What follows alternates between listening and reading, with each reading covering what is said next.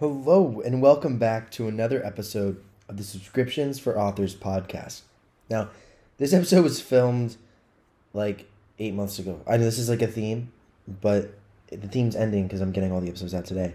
We filmed a long time ago. And this one was with none other than Spencer Russell Botticelli Smith, who is an incredible author who's been in the Facebook group, I want to say, almost since the beginning. And Spencer has been writing serial fiction. He's a fantasy author, also has some other special pen names on the side. And in this conversation, we cover his full strategy from how he's launching a new pen name, how he's launching his subscription, how he's looking to market his subscription, how he's planning out his production, how he's writing ahead, how he's thinking through scheduling. It is in depth. It is intense. It is amazing. And if you are looking to be able to walk through your subscription and learn how you can grow it, how you can think through it, how you can set it up, this is the episode for you. You really are getting a live conversation between me and Spencer, recorded in person, about how to think through these things. So I hope you enjoy it. Huge thanks, Spencer, for coming on. And I wish we got this out earlier. So my apologies to you, Spencer, for not getting this out earlier. Now, if y'all want to actually get access to all the content we publish, whether it's our blogs, our fireside chats, the best place is the newsletter. If you're not part of our newsletter, go to subscriptionsforauthors.com. It's linked down below. Just enter in your email. We'll send you a free book. So that's really fun. And in addition to just getting a free book, which is always awesome, you are also going to be able to get weekly updates on all the content we publish, which we regularly publish a lot of content, whether it's blog posts, whether it's the podcast, whether it's fireside chats. We're always here trying to make your life better as a subscription author. Now, we're going to jump into this episode basically now. And in the next episode, I'll have a special update. But you're going to have to wait till the next episode for that. Okay, in this one, let's dive into it. This is our first time recording an in-person podcast episode. So thank you for coming down. Yeah, of course. This is super fun. And I know you've been in the group for a long time. I feel like I've known you because we've followed your journey for so long. But share with everyone listening a bit up to this point what your subscription journey has looked like, and specifically, I know your journey in serial fiction. Yeah, I actually had a failed attempt at subscription probably back in, I think, 2018 or 17 maybe, which makes me feel very old because it doesn't seem that long ago. But where I'd started writing a serial fiction piece on Reddit under a pen name that I still have. The pen name lasted, the subscription I've had to revamp, but I was just putting out chapters for free on Reddit. I think at that point, because I'd done enough pre-writing, I was doing 2 chapters per week, and that ended up not being sustainable. Slowed down to a week, and then 1 every 2 weeks. And I had set up a Patreon, but I hadn't really heard of early access for that. In my brain, the only really viable thing for Patreon was I need to either make it fully paid, which I didn't want to do, or I need to offer like bonuses or perks or something, which I couldn't really think of. Yeah. That was just something that I was doing to make sure that I was always writing some prose every single day while working on my main fiction under my own name, because that I do a lot of pretty heavy outlining.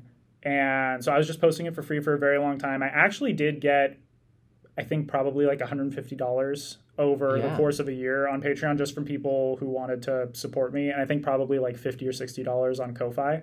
Not bad. Yeah. But then because I was posting them on Reddit and the posting process on Patreon wasn't great at that point, I just didn't feel like doing the same thing and putting it all on there when my main subscriber base was on Reddit at the time. Yeah. And so I just kept it there. A few of those fell off, but then once I kept it going since then, basically. And when I heard, I don't know if you were talking, I think it might have just been Amelia on the self-publishing show that I've been listening to. I think I immediately jumped over to the podcast and searched out the Facebook group and everything and started talking with you guys and looking at everything there. And I think August of 2022 was when I got the idea to try subscription. And I basically soft launched my Patreon again in like late December of this past year and hard launched on basically first week of January. Yeah. And a little bit before that, I had tried some serial fiction on Kindle Vella, which I've made money from bonuses, but The bonuses can be nice. bonuses were nice, Yeah. but I haven't really gotten too much of a following on Kindle Vella because Right. I'm really not sure how to direct people there. That's just a very different game, especially with not safe for work content, which is what that pen is. And I tried doing a few kind of serial novellas on Interesting. Kindle, which hadn't really worked too well because a few points where I wasn't clear. It wasn't clear that this was a serial novella. But so what I did was I ended up taking my free story, which is still going. That's back to a chapter or two a week because I do it based on word count. Yeah. So if I have 2 chapters that are short, I'll usually post them both in the same week. I'm posting now on both Wattpad and Reddit. And on Patreon only, I have 2 exclusive stories. Nice. Or exclusive. I make it clear that you can access this another way, but you're only going to be access it either through paying through Kindle Vella, paying through this. And most of my readers either don't want to bother with Kindle Vella because it's not something they're familiar with, and they're more familiar with Patreon, or they're outside of the US, in which case they can't access Kindle Vella. And then the other one, which I was actually surprised that people are paying for, I think it's actually the second most popular tier on there, is a revised version of the serial novellas that I had tried publishing. And so with those, I think I'm about up to 21 subscribers as of this morning, and I think $150 a month. Wow. Which is I think I talked with you a while ago, my very realistic, not trying to shoot too high goal was 3 subscribers a month each month. And that. I'm 80% of the way there to my goal for the year. So it's pretty good. We're it's pretty recording in April, by the way. Yeah. Just about a quarter of the year. So that's amazing. There's a lot to unpack there because I'm immediately thinking, like, how are you keeping up with this? Because you have multiple pen names. You're writing all these different stories that you're serializing. Yes. And all these different platforms. Like, both from, like, just your time, but then also organizationally. Like, how do you mentally keep track of it? Because I'm just, like, listening to you. This also does stress me out a little bit. So how do you, like, not stress yourself out? I'm still working on that part. The one thing that I do that I think a lot of people I've seen worry about when thinking about starting a subscription on the Facebook group is a lot of people say, okay, I want to start a subscription, but I don't think that I can write at 1 chapter a week, 2 chapter a week. I don't think I can write at that pace. And when I see those, I usually go ahead and comment, that is looking at it from the wrong way. I know you just want to jump in with your story that you may even have outlined, but that's what creates a problem with people not liking the subscription model and with you essentially failing it as far as you're concerned on the subscription model is that's too much stress for most people. That's too much pressure. And I think that from a story perspective, that's also not a good idea, especially depending on if you're writing a genre like sci-fi or fantasy where you have world building to think about. I pre-write. So with my 3 stories, because you have to wait a while on Kindle Vella to not breach their terms to publish it anywhere else. So that's already a month-long buffer that I have with what I'm publishing on Kindle Vella. On that, I think maybe a month out. Like, I think I still have like probably another month worth of chapters I could post, releasing 2 chapters a week on that. But as far as my Patreon goes, which is the one I care more about if I would have to pause or anything, I've essentially written 75% of that story for that single tier. And I think that's going to last me about a year at the rate that I'm releasing it, which is about, I think, 1,300 words a month. And then the other one that's exclusive, I've written the entire thing. I just am revising it because I wanted to take it and target a little bit more of a niche audience with it. Yeah.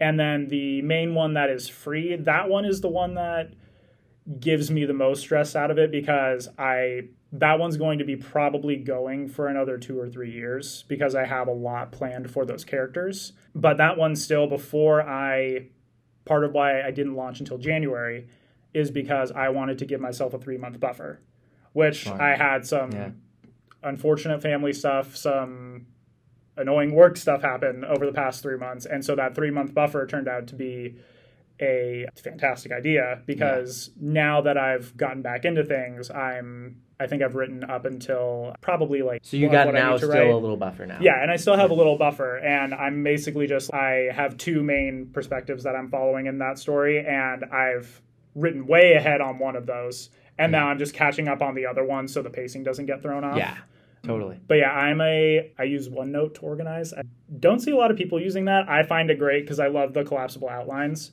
Actually, I used to use OneNote. OneNote's underrated. Yeah, I like it a lot. And I like that you can have 2 windows open and be referencing everything.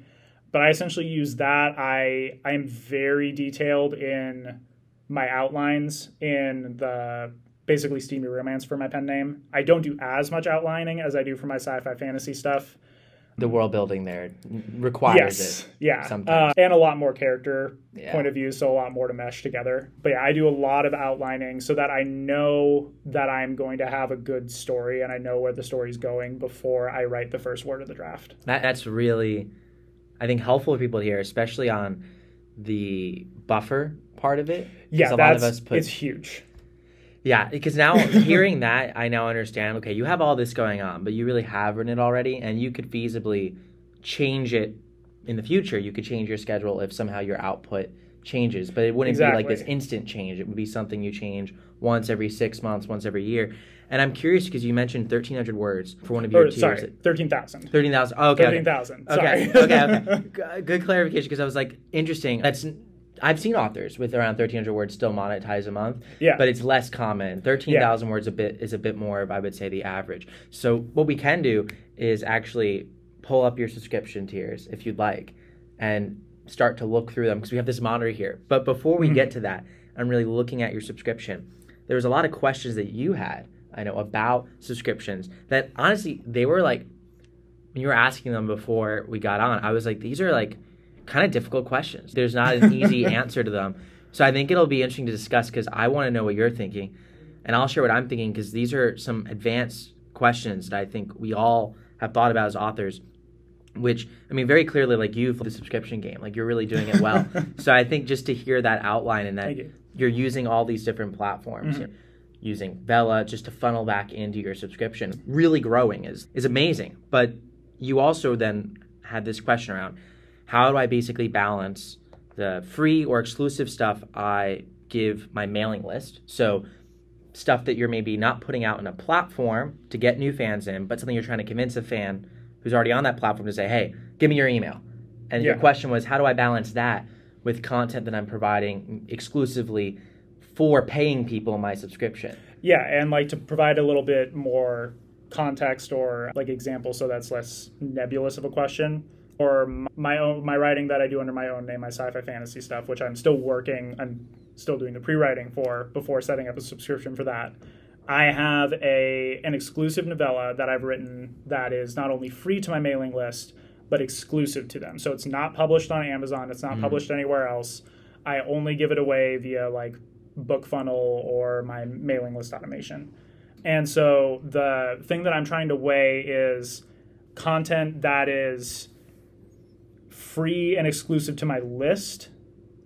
Does my list necessarily extend to the patrons? Because that is maybe not everybody that's on my subscription platform is going to want to get the weekly I think I do bi-weekly emails for that. Some people might not. And then if somebody comes over from my mailing list to the subscription platform, they might think, okay, I was told that this was exclusive benefit from the mailing list, but now these people are paying for it. Either maybe that doesn't seem fair to them, or you get in this muddy water. Yeah.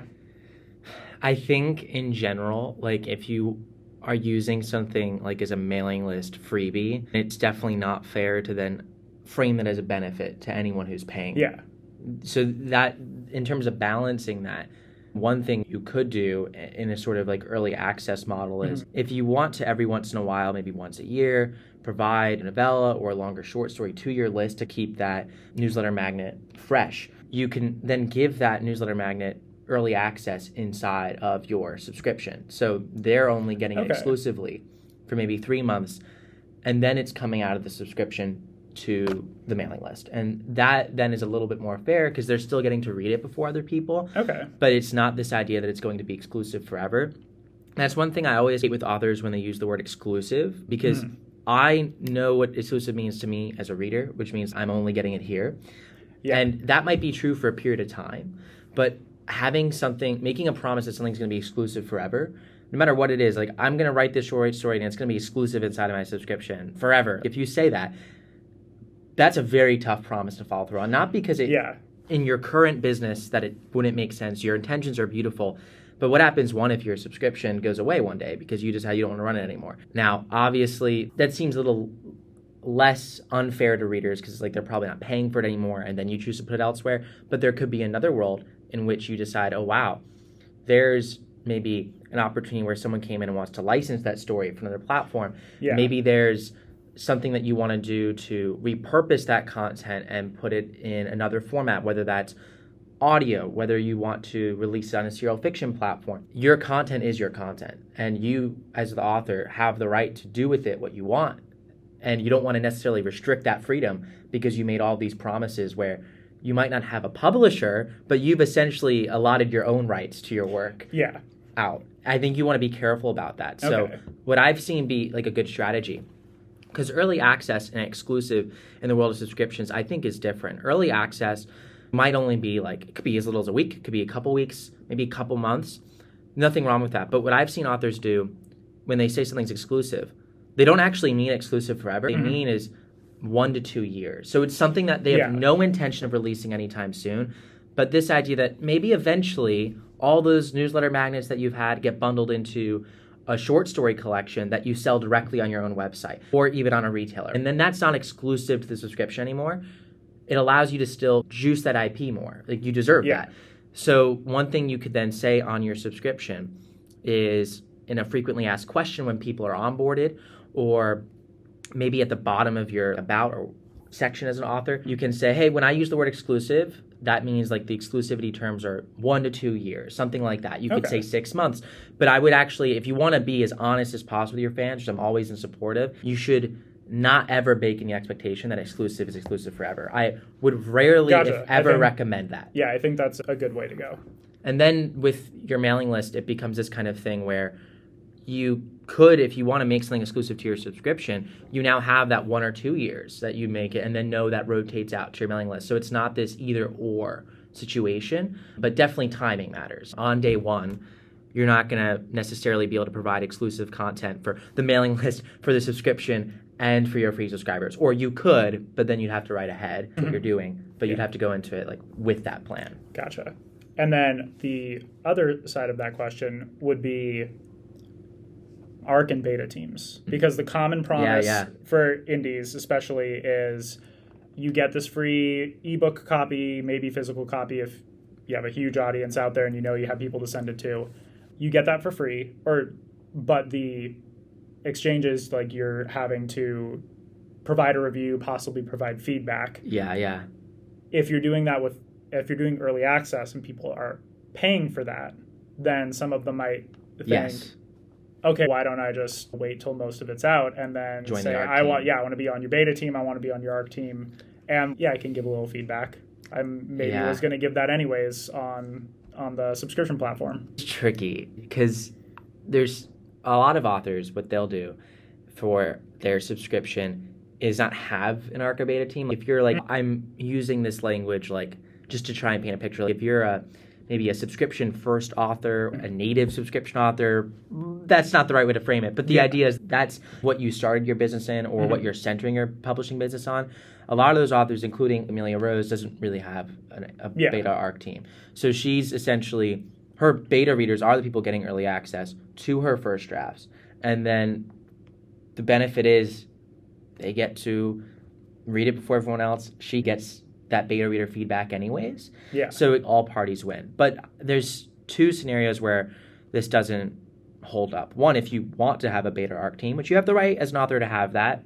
And then two, if you already have one. So, those are the two things where, if you're just starting and listening, you could take that approach. Now, if you have a beta ARC team, I think there's a few things you could do here.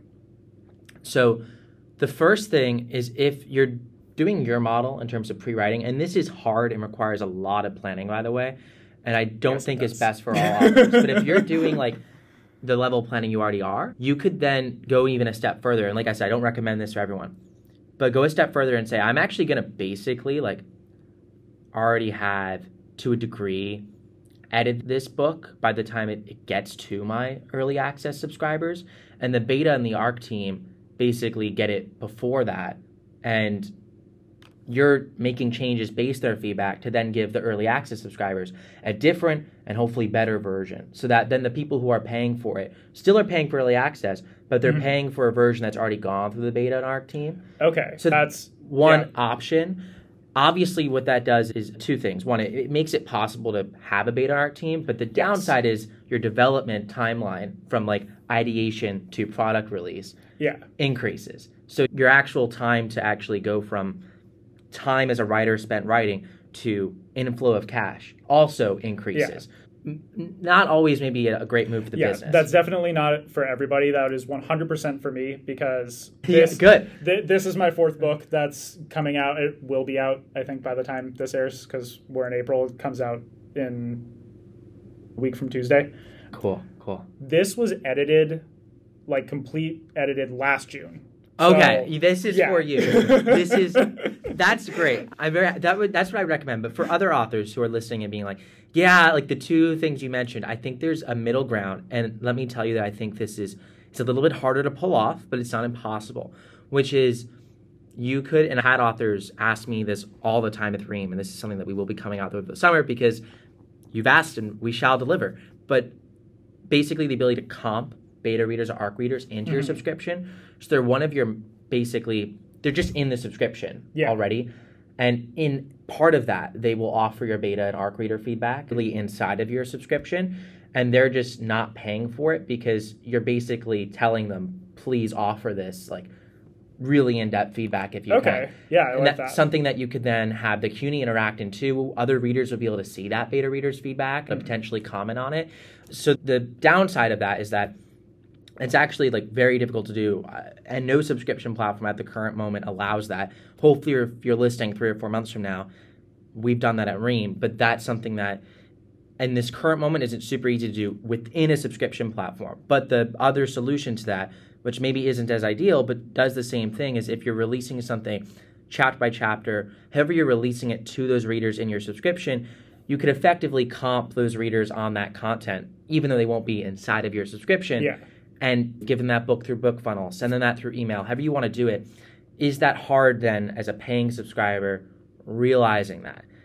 Yeah, it's a little tricky. And I think that it's tough to have an open call for both your subscription and for your beta team. But this is where I recommend taking it even a step further.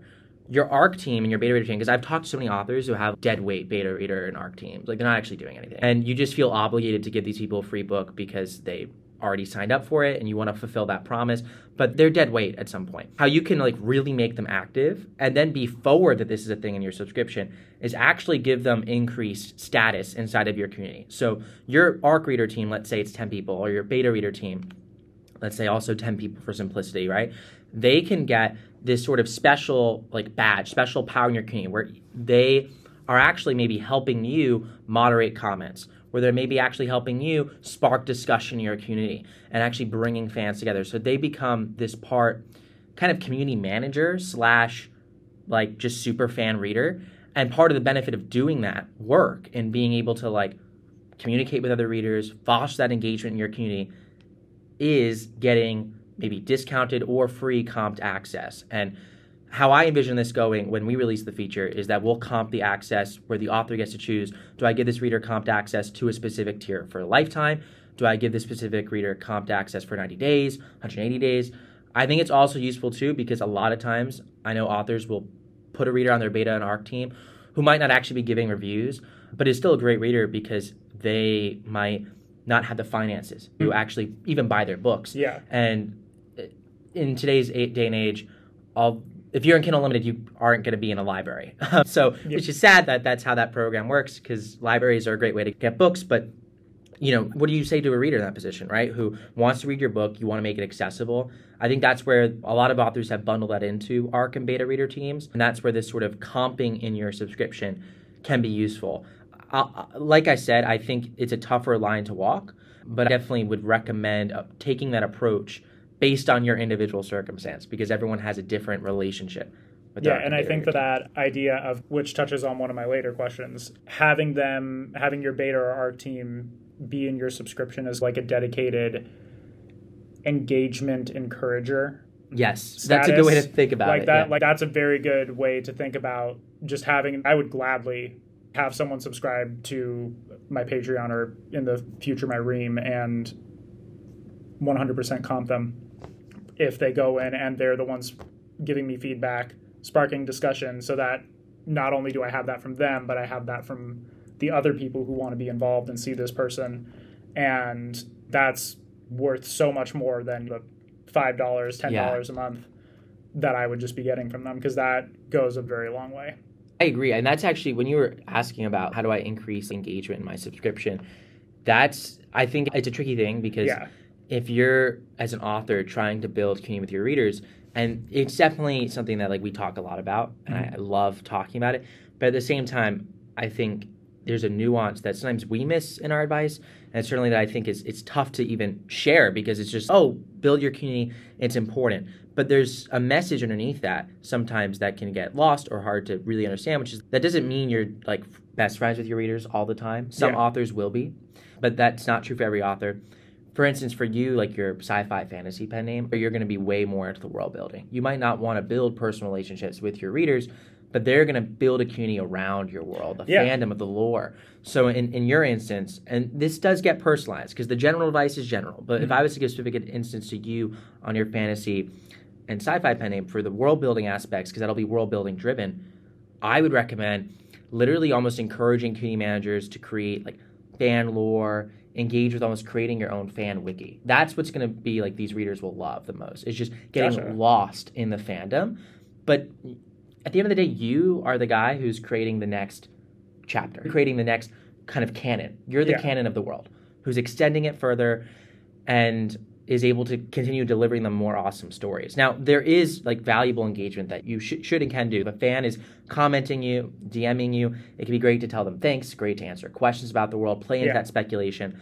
But at the end of the day, you can't farm excitement from people. You have to create that, and you're more likely to create excitement by just creating more awesome immersive worlds in your instance, rather than trying to engage with your readers and be how's your day going? What are you doing next? That would not be my advice to you specifically, which means that then these community manager, ARC reader, beta team, label it whatever you'd like, those people actually can be valuable in assisting that, because their whole goal is, how do I basically round out the edges to this world even more? That you're inviting them to think about in it with you. Now, that's specific to world building based authors. There'll be a lot of authors listening who might be more relationship, personality based. In that case, your engagement strategy might look different. You might actually want to share posts from your personal life. You might want to be how are you doing? How are my readers going? Being able to build that sort of parasocial relationship between you as the author and the reader. That can be really effective, but I would guess that not every author listening falls into that camp. There's probably quite a few that fall into your camp as well. So that's how I'd recommend for you. And I do have both, because on my pen name, that is romance, that is different pen name, primarily relationship driven. And I have noticed that when I started this up, and I think I listened to a specific episode that you and Amelia did on encouraging engagement, I went through Amelia's stories on Wattpad and looked at all her author notes and tried to just find the common thread, and those do a good amount of heavy lifting for 1 or 2 sentences after your chapter. I've noticed that they do more within, for me at least, they do more within my subscription than they do and on Reddit, than they do on Wattpad. Interesting. Which, that's something that I still need to get used to, because I have I think my posts on average on Reddit get like 30 upvotes. And That's decent. And I have a community though of 700 to 800 subscribers to the specific subreddit. Amazing. Whereas on Wattpad, hundreds of views per post, maybe not as many. I think it's votes on Wattpad. Yeah. But like on Reddit, I probably don't have anywhere near the views on Wattpad that I do. But more engagement. But more engagement. And the one that I wanted to actually bring up I'm going to test this out with my sci-fi and fantasy pen as well, with my own name. But something that's been getting a lot of traction for me lately that I have found a few subscribers from on my Patreon is posting on the Literotica website. That makes sense. It's actually a very great website for interacting with readers. I get at least 4 or 5 comments per chapter on that, and I think a few of them have 10,000 views on there. Whoa, that's awesome. And I only started posting maybe in February.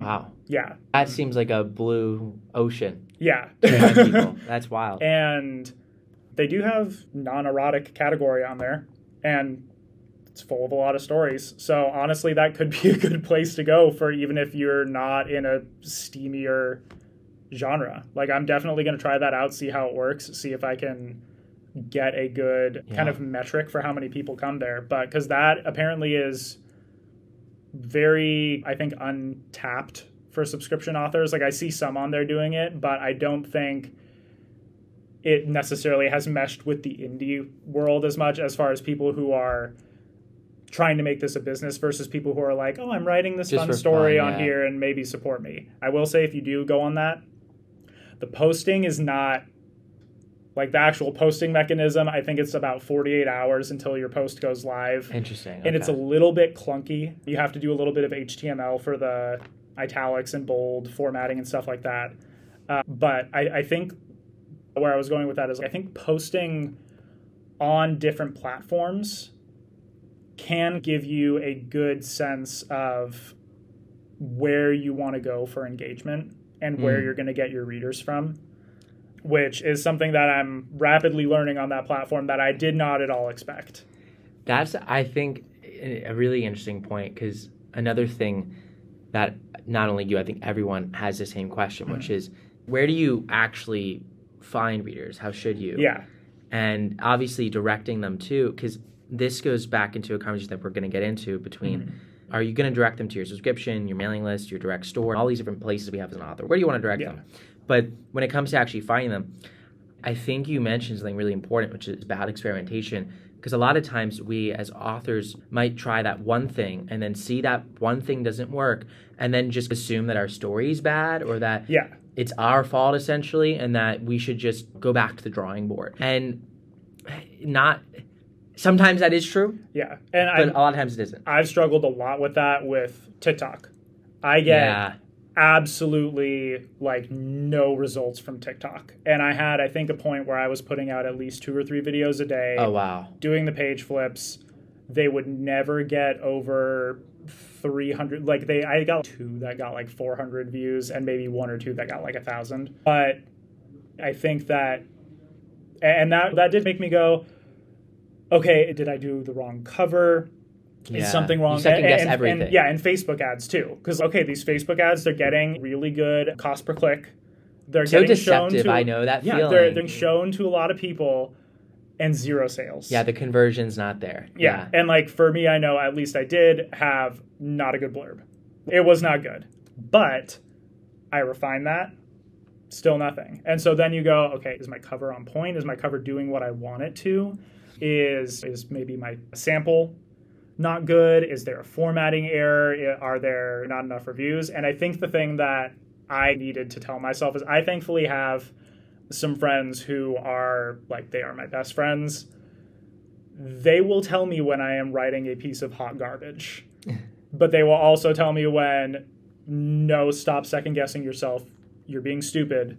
This is good. You are just not hitting the right audience. You're just not hitting the right audience yet. And I think one thing we need to remember, which is a good thing about subscriptions, is reviews, I think, are a lot more powerful than we often think they are. Like, we think we can just go, have a promotion service that gets us a lot of downloads and maybe boosts us in the ranking a little bit, or have some good Facebook ads, or go on TikTok.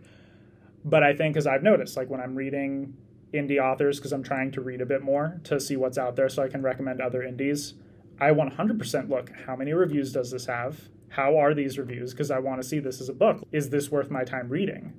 Because that's not only books that I'm not spending reading other books that have been highly recommended to me. Yeah. That's also time I'm not spending writing. It's a big investment. Yeah. For anyone, too. Like, whether you're a writer or not, like, we all have a million things we could be doing in our lives, a million books plus that we could literally be reading. I think you mentioned something really interesting on, like, the reflective point that I think is really hard, because I've faced this myself, where something is not working, and you immediately go, okay, this discovery method's still valid, let's say TikTok, Facebook ads, but it's my product that's wrong. So you keep making these little tweaks, and you can drive yourself insane, because almost never do those little tweaks actually make the difference. I think about this because now, being in the world of building a startup, all the little things that you could tweak on your own website are like unbelievable. You could go into like, when you have the code, like, we could change like a million different things with Ream to try and make every little thing work. And this is why you have a lot of people say like, A/B testing, A/B test that, A/B test this. And I've increasingly, and I've seen a movement towards this broadly, but just increasingly I'm like, not that A/B tests aren't valuable, but especially when you're starting, like, you need things to move the needle. We're not talking like a little 10 or 20% improvement. Yeah. You need 1,000% improvement to survive. As an author with 10 subscribers making $50 a month, maybe not 1,000% improvement. Actually, no, literally, you would need 1,000% improvement to. Yeah, that's crazy, right? That's what you need. So trying to sit there and tweak and get 20% here, 10% here, you have to think about it. Like, if I make my subscription, or if I make my description like 30% better on my book page, am I going to convert 10 to 20 times more people? Because that's what I need. And the answer, a lot of times, when you're seeing zero conversion, maybe not. Now, that doesn't mean, if you like you were suggesting, if it's really like a heaping pile of garbage and you do need to be reflective about something like this, then maybe that is the real problem. But I've seen even signs of conversion when there's something there. It might not be refined yet. You might be able to do so much better, but you'll at least see something. If you're really seeing something just feel like it's not working, a lot of times that just means your story isn't in front of the right audience yet. And how I think about this is, where can you actually easily target an audience? And I think about that before I'd even sit down and write the book. Like, before you even open page one, before you even get the idea, get the cover, think about, who am I writing for and where can I actually easily reach them? Because if you're trying to reach a group of readers that you can't reach, then you're setting yourself up for failure. And if you don't know what group of readers you're trying to reach, then you're going to be developing a product that you're just sitting there and trying to figure out what the actual person is that this is actually going to solve their entertainment problem. And you have to do a process of like reader development, searching for what are existing comp titles that I might want to write something similar to. Yep. Where are those titles succeeding, and where are those readers hanging out? And you have to reverse engineer that process and go, okay, what are these 3 or 4 books that have been successful? What can I do to create a book that is similar, but just different enough to be better in many respects, to hit that same audience? And that is like the most engineered way to, like, the word right to market's used a lot, but oftentimes I think we conflate right to market with going to Amazon, checking the categories, seeing the top rankings, and limiting our market to that view.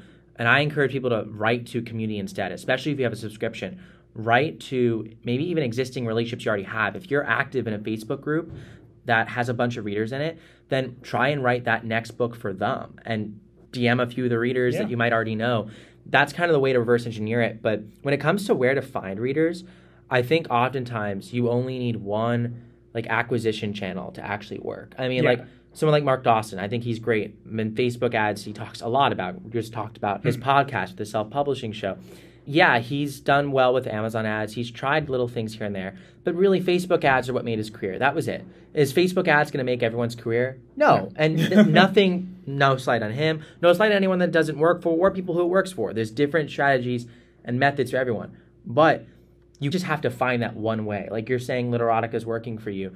That might not be, I don't know where that website at, that might not be a huge enough market to penetrate yet to actually grow to the size you want, but it might one day be. So do you want to go all in on Literotica? Do you want to see that. But until you get there, I think your strategy of testing as many places as possible in the beginning is key. What are like the little hooks that you can throw out into all these different places to test if there's something there, and also if you like it? Because even if you have one TikTok video do well, if you hate TikTok, you're not going to be happy doing that. Yeah. Just period. Like, you shouldn't do that. Yeah, and I mean, the strategy that I'm doing, which I would recommend as far as experimentation, is I first did Wattpad after Reddit, because that was where I found my initial subscriber base. Wattpad, I think Amelia gives some advice on one of the podcasts. Follow her advice. She probably has it much more thorough, but basically don't just post a chunk of your chapters, because you are trying to build a serial audience. Yeah. So you do want to try and come up with a good interval for posting that. Maybe you start out one a day if you have a full, complete story that you just want to get out there. That's what I'm doing with Literotica. Maybe post twice a week. Go at your own schedule. That's whatever's comfortable. If you do have a complete story, that's a really good way to test with, because then you hopefully have seen at some point, like, this is a good story. People like it when they get to the end. People want to go on to other free story I have, my subscription, whatever it is, they would go on to on that. But I would recommend do that one at a time, so you can have some very clear metrics. Because I think there's Archive of Our Own, there's Inkit, there's so many sites. There's Royal Road. Don't at least go a dozen plus reputable ones.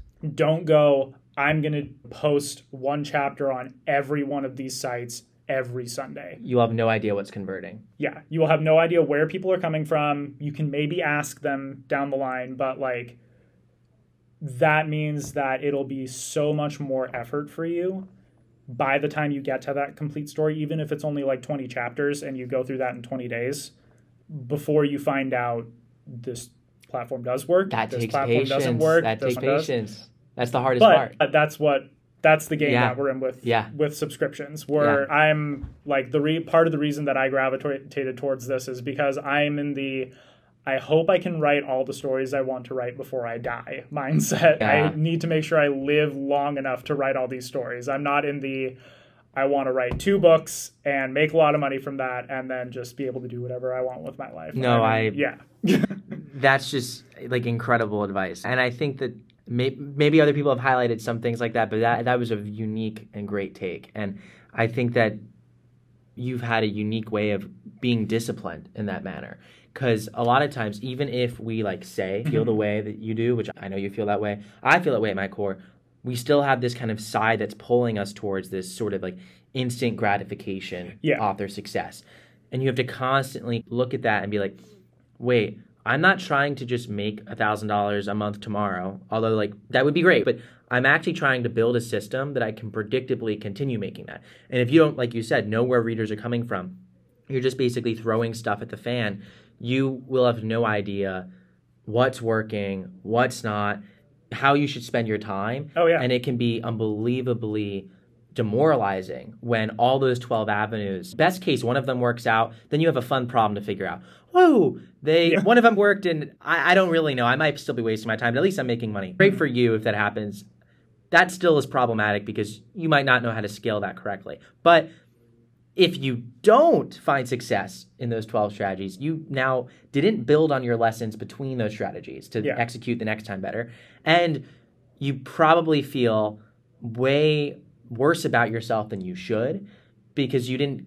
It's not that you are bad or that your books are bad. You just didn't give yourself the time to learn. And you're going to have some level of burnout there too. Because posting is a lot of work. And it's not what we sign up for. Yeah. Not just posting, not writing, not doing anything like that. Just posting. I think I took most of the day to post 14 chapters that I had already written. It's a lot. And it's the kind of thing that you might feel tired after you write because it's an emotional experience, or you at least feel satisfied. You don't feel satisfied after the 14 chapters. Yeah, no, you might be happy it's you out, made measurable, especially if you track that's another way for organization. I track the hell out of my writing, and not even my writing, but the progress I am making on my outlines and my drafts of each book. I do need to get a little bit better about that because I've let that part fall off a bit. But if you are tracking your progress, one of the kind of dangers of that is when you're doing stuff that's just, I'm posting all these chapters, I'm doing this, and you're not actually writing or editing or anything like that, then you feel like I haven't made any progress. Because honestly, like, you've done the necessary admin work, but you haven't made progress. You've just kind of put it out there. And so that's why if you are going to try experimenting, I do very much recommend do one a day at the most. Don't try dumping a bunch of chapters on there, because if you do one a day, that's manageable. That's right. You set a 15-minute timer. That's not a huge chunk of your day. But if you're trying to do 20 of those, that's suddenly like 3 to 4 hours of your day that you've done. And you just will be in that mindset where you're now like, I'm in the pressing buttons mindset. I'm not in the writing mindset or the creative mindset. And if you made the mistake of doing that before you started writing for the day, then that kind of just impacts an entire day's worth of progress that you could have made writing or reading or researching something. And it, like, for me, it just throws me. Like, I make sure to always do my writing in the morning so that I have nothing else getting me in a different mindset until I finish at least a minimum amount. There's going to be night writers listening, and that's great. Yep. But whatever, like, for you gets you in that zone, you have to keep that time. Time is sacred. Now, I love that advice, and it makes me start thinking about, now that you bring those fans in, let's pretend like this is working. It's working for you. Now you're having, I think, good, but still a problem of, where do I direct them? And specifically, I want to ask you, how are you thinking about kind of these different areas you can funnel fans into with direct sales, have your subscription, you also have your mailing list. How are you thinking about these three areas in terms of where you're directing fans? Yeah, and so that's, I think, one of the other questions on there too. But the way as far as subscriptions that I see as the two best ways to direct people there is you have your warm and your cold, basically. Yeah. Warm is your mailing list. I 100% want to grow my mailing list as much as I can. I still need to come up with a good process for kind of trimming the fat, because how are you growing your mailing list? Primarily through BookFunnel promos. Okay, cool. Just because that is a relatively low effort one that I can do right now while I'm focusing more on writing, because I need to do that a bit more immediately. I think I have almost 1,000 people per pen on my mailing list. Good. They're not necessarily super, super active on there. Like, when I send out an email, I'll usually get 3 or 4 responses back. That's actually not bad. Well, yeah, which isn't bad. It's not great, but it's not bad. Yeah. But so for them, on my pen name that I currently have my subscription set up, I have my automation, and I have, I think, here's your freebie. Hey, just checking to make sure you got your freebie, and whitelist my email. Do you want to read ahead and be an ARC reader for anything? And then one that's encouraging reviews. And then my 5th one, which I think they will probably get, I think that's basically a month out from having gotten my reader magnet and being on my subscription. Yeah. Or being on my mailing list. They get, hey, here's my subscription. And I'm even thinking of modifying that a bit more, because I already have a little lead-in at the end of my reader magnet, both to my subscription and the free platforms. But I think I do want to try, and I may already do it, direct them immediately with that first email to where I post my free story. Because I think that is where all of your cold leads should go. If you're posting on TikTok, if you're posting on Instagram, Facebook, whatever, I don't think that pointing people to your Patreon is a good idea. I think that is going to be a waste of your effort. I think what you want to do is you want to build excitement about ideally, if you have a free story. I think that if you're following the subscription model, you can do exclusive. Yeah. It's worked well for me. Yeah. But I think that's because I have my free story. That's getting people already excited about you and about... Yeah, and that hooks them into the characters, and so they may not want to do the early access one. They may want to only do the exclusive ones, which are about other characters that appear in that story. That was smart. It's really smart. And because if you're directing someone toward something that's free, that's so much less friction than anything paid, than anything where you're signing up. You have to build that trust, too. Yeah, I mean, imagine just going to a random author that you don't really know yet. You've Yeah. got one email, probably haven't even read their freebie yet. Yeah. And then they're asking you to pay them $3, $5, $10 a month. Yeah, That would and be because that's weird. not even paying. That's also I didn't really have a Patreon account until a little while ago, until I'd seen a ton of people advertising their Patreon, and I found like one or two creators that I'd been following for 2 or 3 years that I was like, you know what? I do want to support them. I don't even care about their benefits. I just want to support them. And because I know I am the worst person ever for social media, like I will be right out with that. Like I was of the opinion, I'm going to stay off social media as much as possible. It just sidetracks you from everything you want to get done.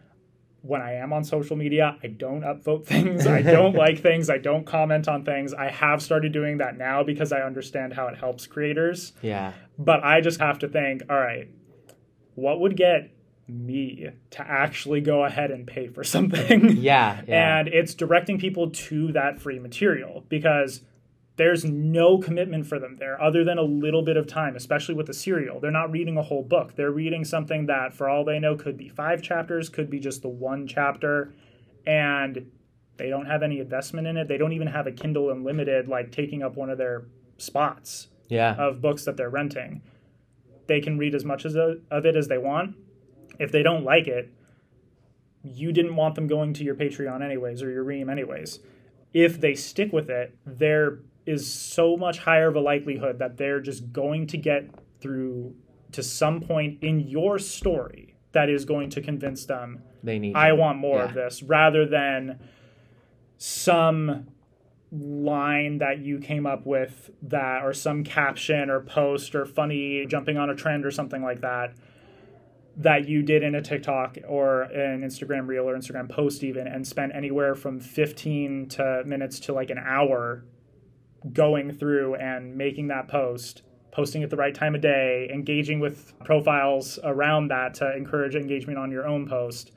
That's all extraneous effort that can be put down to 5 minutes of post a quote from the recent chapter that you posted that week, put that up on your Instagram with a background that relates to your story in some way.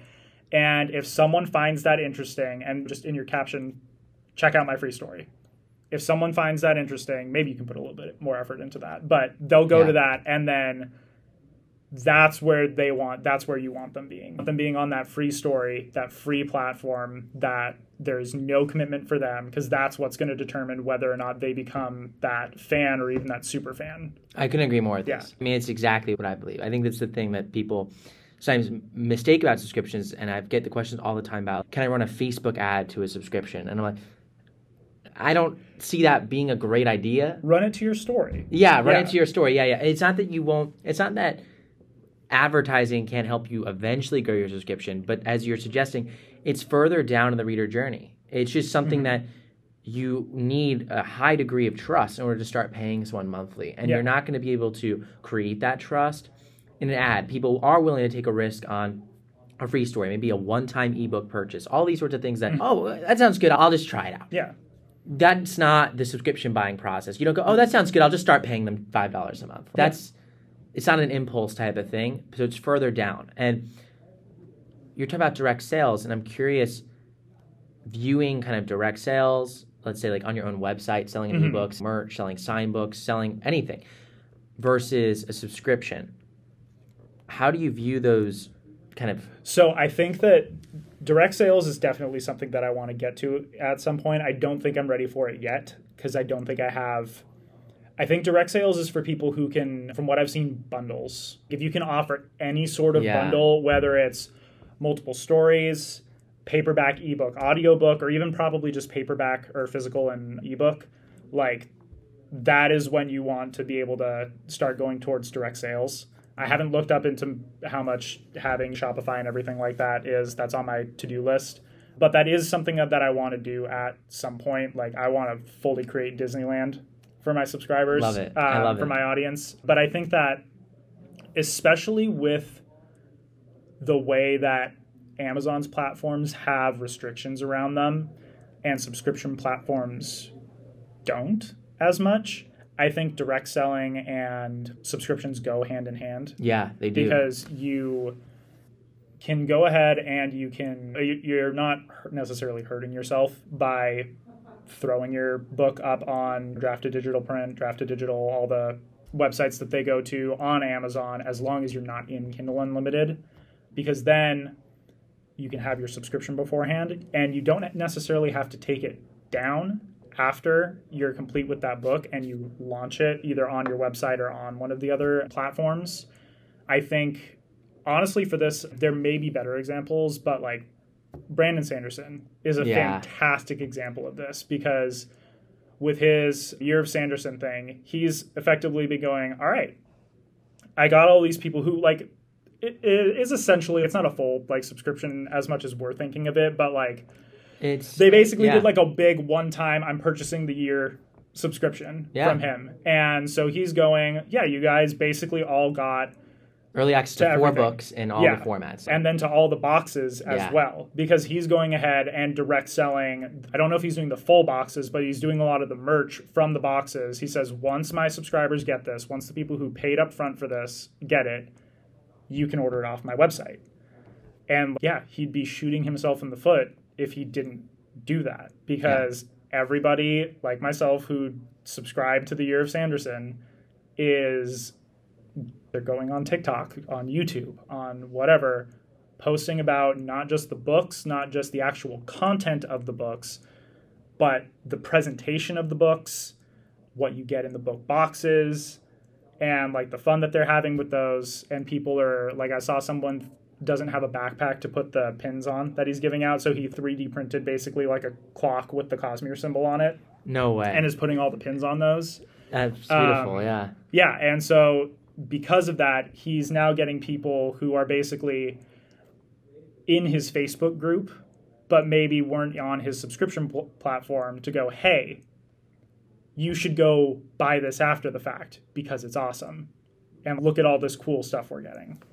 And the only issue that I see with that as indies specifically, and this may change, I don't think the technology is there yet, but audio.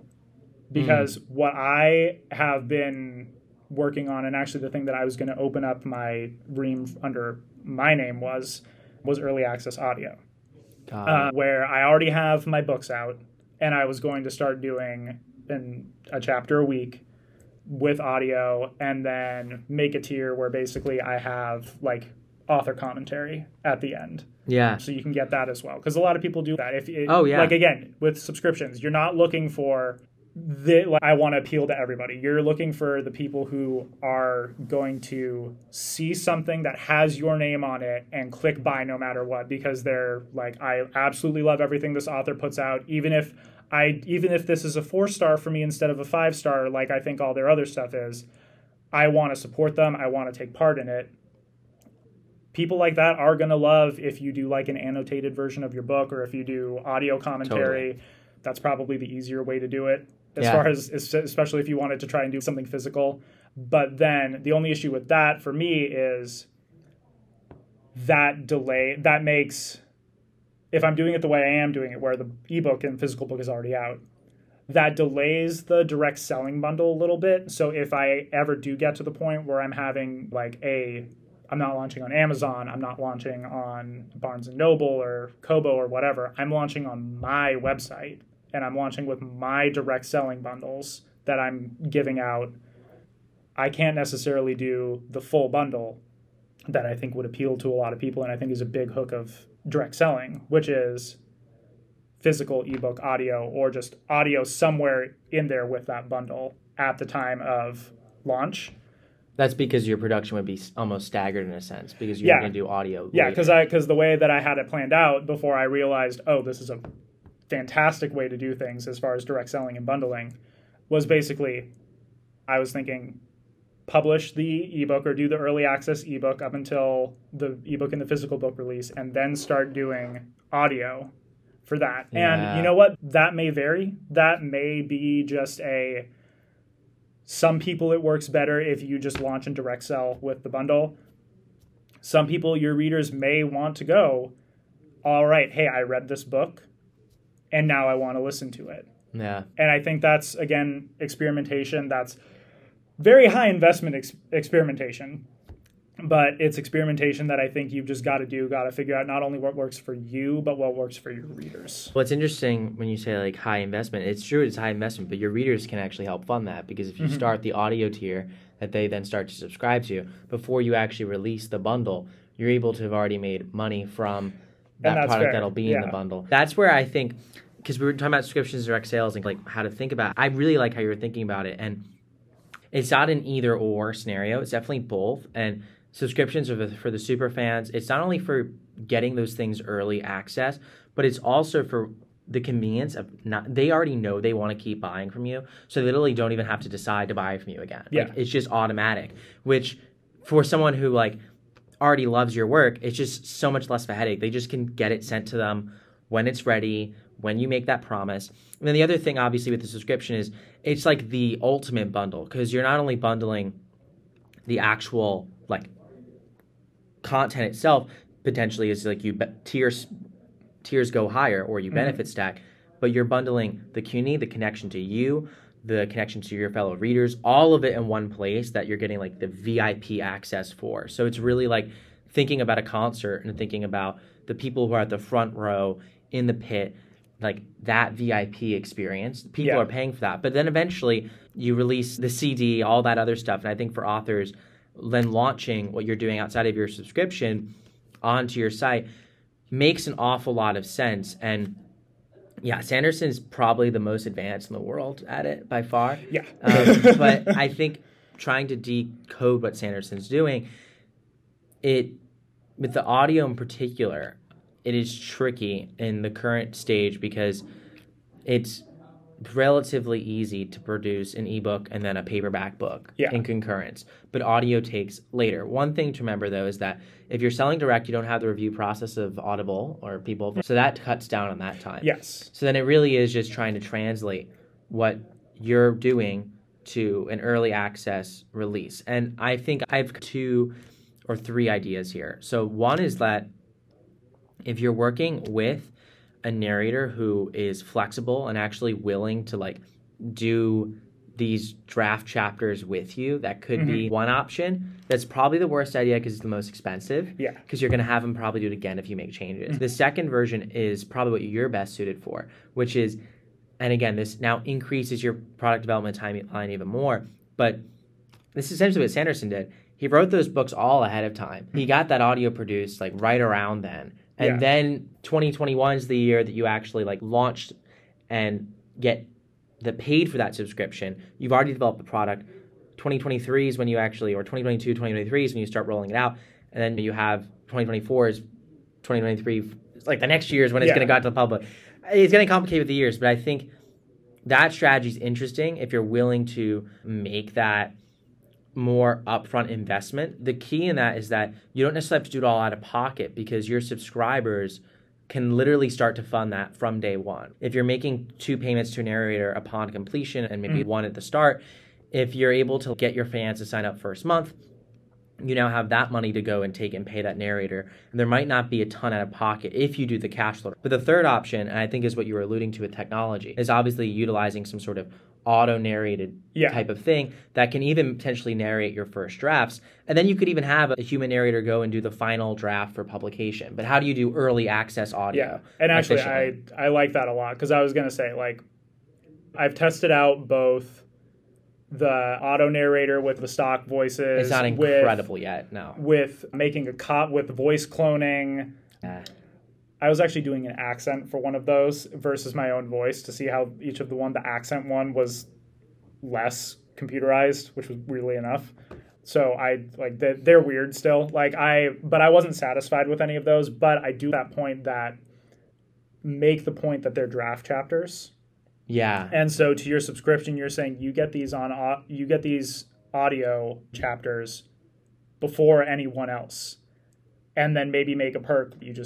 You've already paid for all this. You get the audiobook for free once you have an actual human narrator. Yes, exactly. I think because there's 2 kinds of audio readers, and I appreciate really great audio, But from like a utility perspective, I have more ear time than I have eye time in my day. So I'm going to just more conveniently and more able to consume content that's audio based. So a lot of times there might be even a long essay that I'll just do speech to text with, which sounds horrific. It's not good, but I'm still consuming it. And that's ultimately what I want to consume the story. I want to experience it. I didn't even think you were going from that perspective because that's a great point. But I was going to say one of my best friends and my mom are both dyslexic.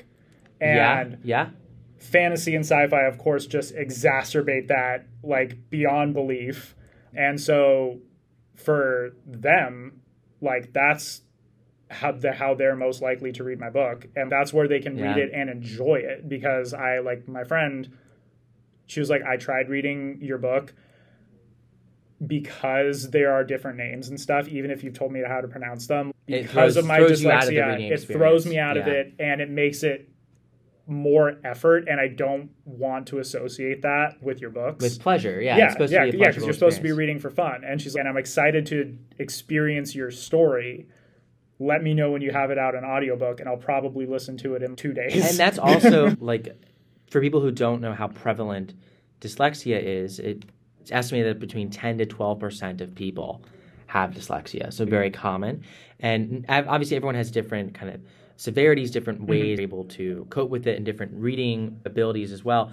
But the bottom line is that there's a lot of people that fall into that camp. So I think that's right. And then having the professional produce audio later does two things. One, for the people who like really don't want the auto-narrated stuff up front, they don't have to listen to that. Yeah. But if you really want the early access, you're getting two different kinds of experiences. It's like the person reading the first draft story versus getting the final published version. And because you're using an auto-narration, I think it does seem fair that you would then give them that final audiobook when it's done. They could send it to them for free as kind of part of it. And I would feel like that's fair as a reader. And for you as an author, you're having to produce the audiobook when it's ready and have now made a bunch of money from all these months on the auto-narrated subscription to fund that. So that would be my advice on doing that. And then, of course, you could then take that final version. The benefit of being the early access was that you got the auto-narrated version. No one else will see that again. That was the first draft, early access version. Thank you for being a subscriber. Thank you for supporting me. And you got access to it potentially like months, if not even a year, starting at least on chapter 1 before others. And then when it's out, you can sell directly that audiobook, and now you already have the new auto-narrated version and the subscription. Just the system keeps going and going. And since something that I thought of since we were talking about Sanderson, this wouldn't be for everybody, but he, I think with each quarter or something like that, or like when he was talking about the secret projects, he did a reading of the first few chapters. You could do that as well. So you could just do, instead of auto-narrating, because I know for me, reading out loud really does help me catch those, like, not even the errors, but just like this sentence could be written better. So like you could just go through that, and you're both producing a product that also I think feels a little bit more intimate to your readers, where it's you reading them a story. But then that's really cool. And if you want to take the time to do that. Yeah, exactly. And then you can just pause it and be like, I messed up there, or I need to rewrite this sentence, and I'm going to re-edit that. I will recommend a software that I recommend everyone use if you're going to take this approach to editing audio. Use a software, it's called Descript, and you could basically plug in all the hours that you do and edit your audio like a Word doc. So it's like crazy. So you can Control F, take out the spaces, take out the ums. I need that. So if you're like reading, obviously, 30,000 words in a day, you're going to sit down for 2 or 3 hours and do that.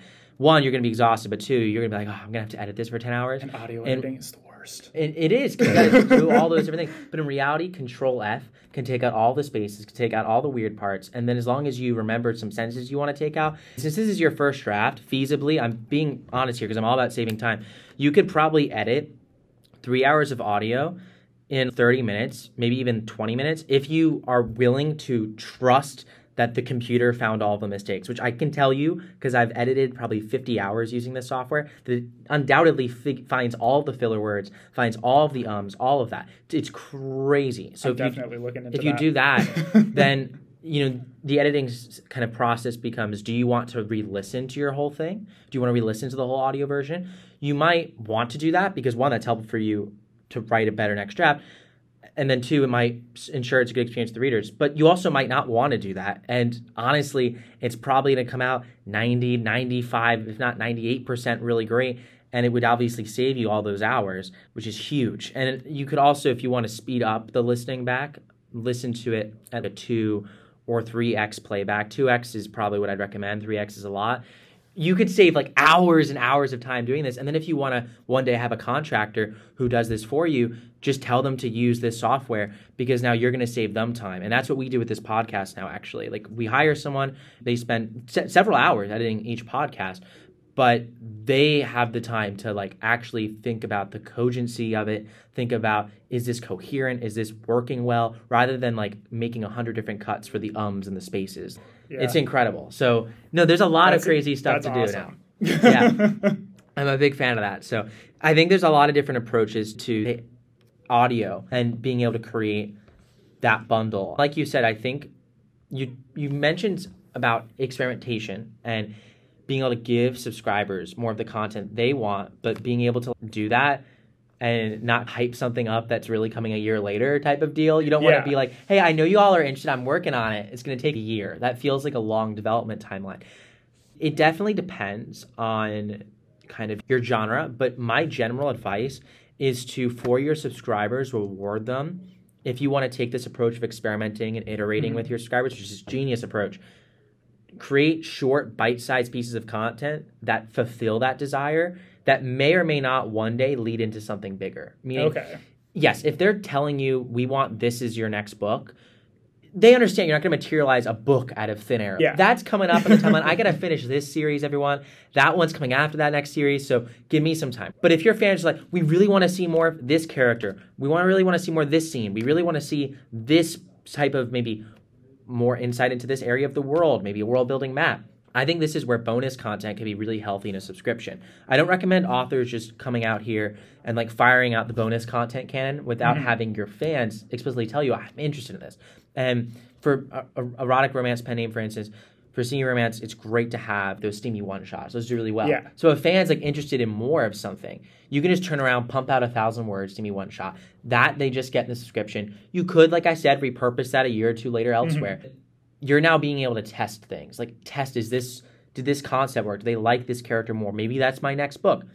Likewise, when it comes to, especially like, we're talking about bundling with like book boxes and direct selling eventually. Yeah. If you think about the ultimate end goal of a year and a half from now, I have this book box that's sitting on my website that just becomes a product now. I can sell. I've essentially productized the experience to my subscribers.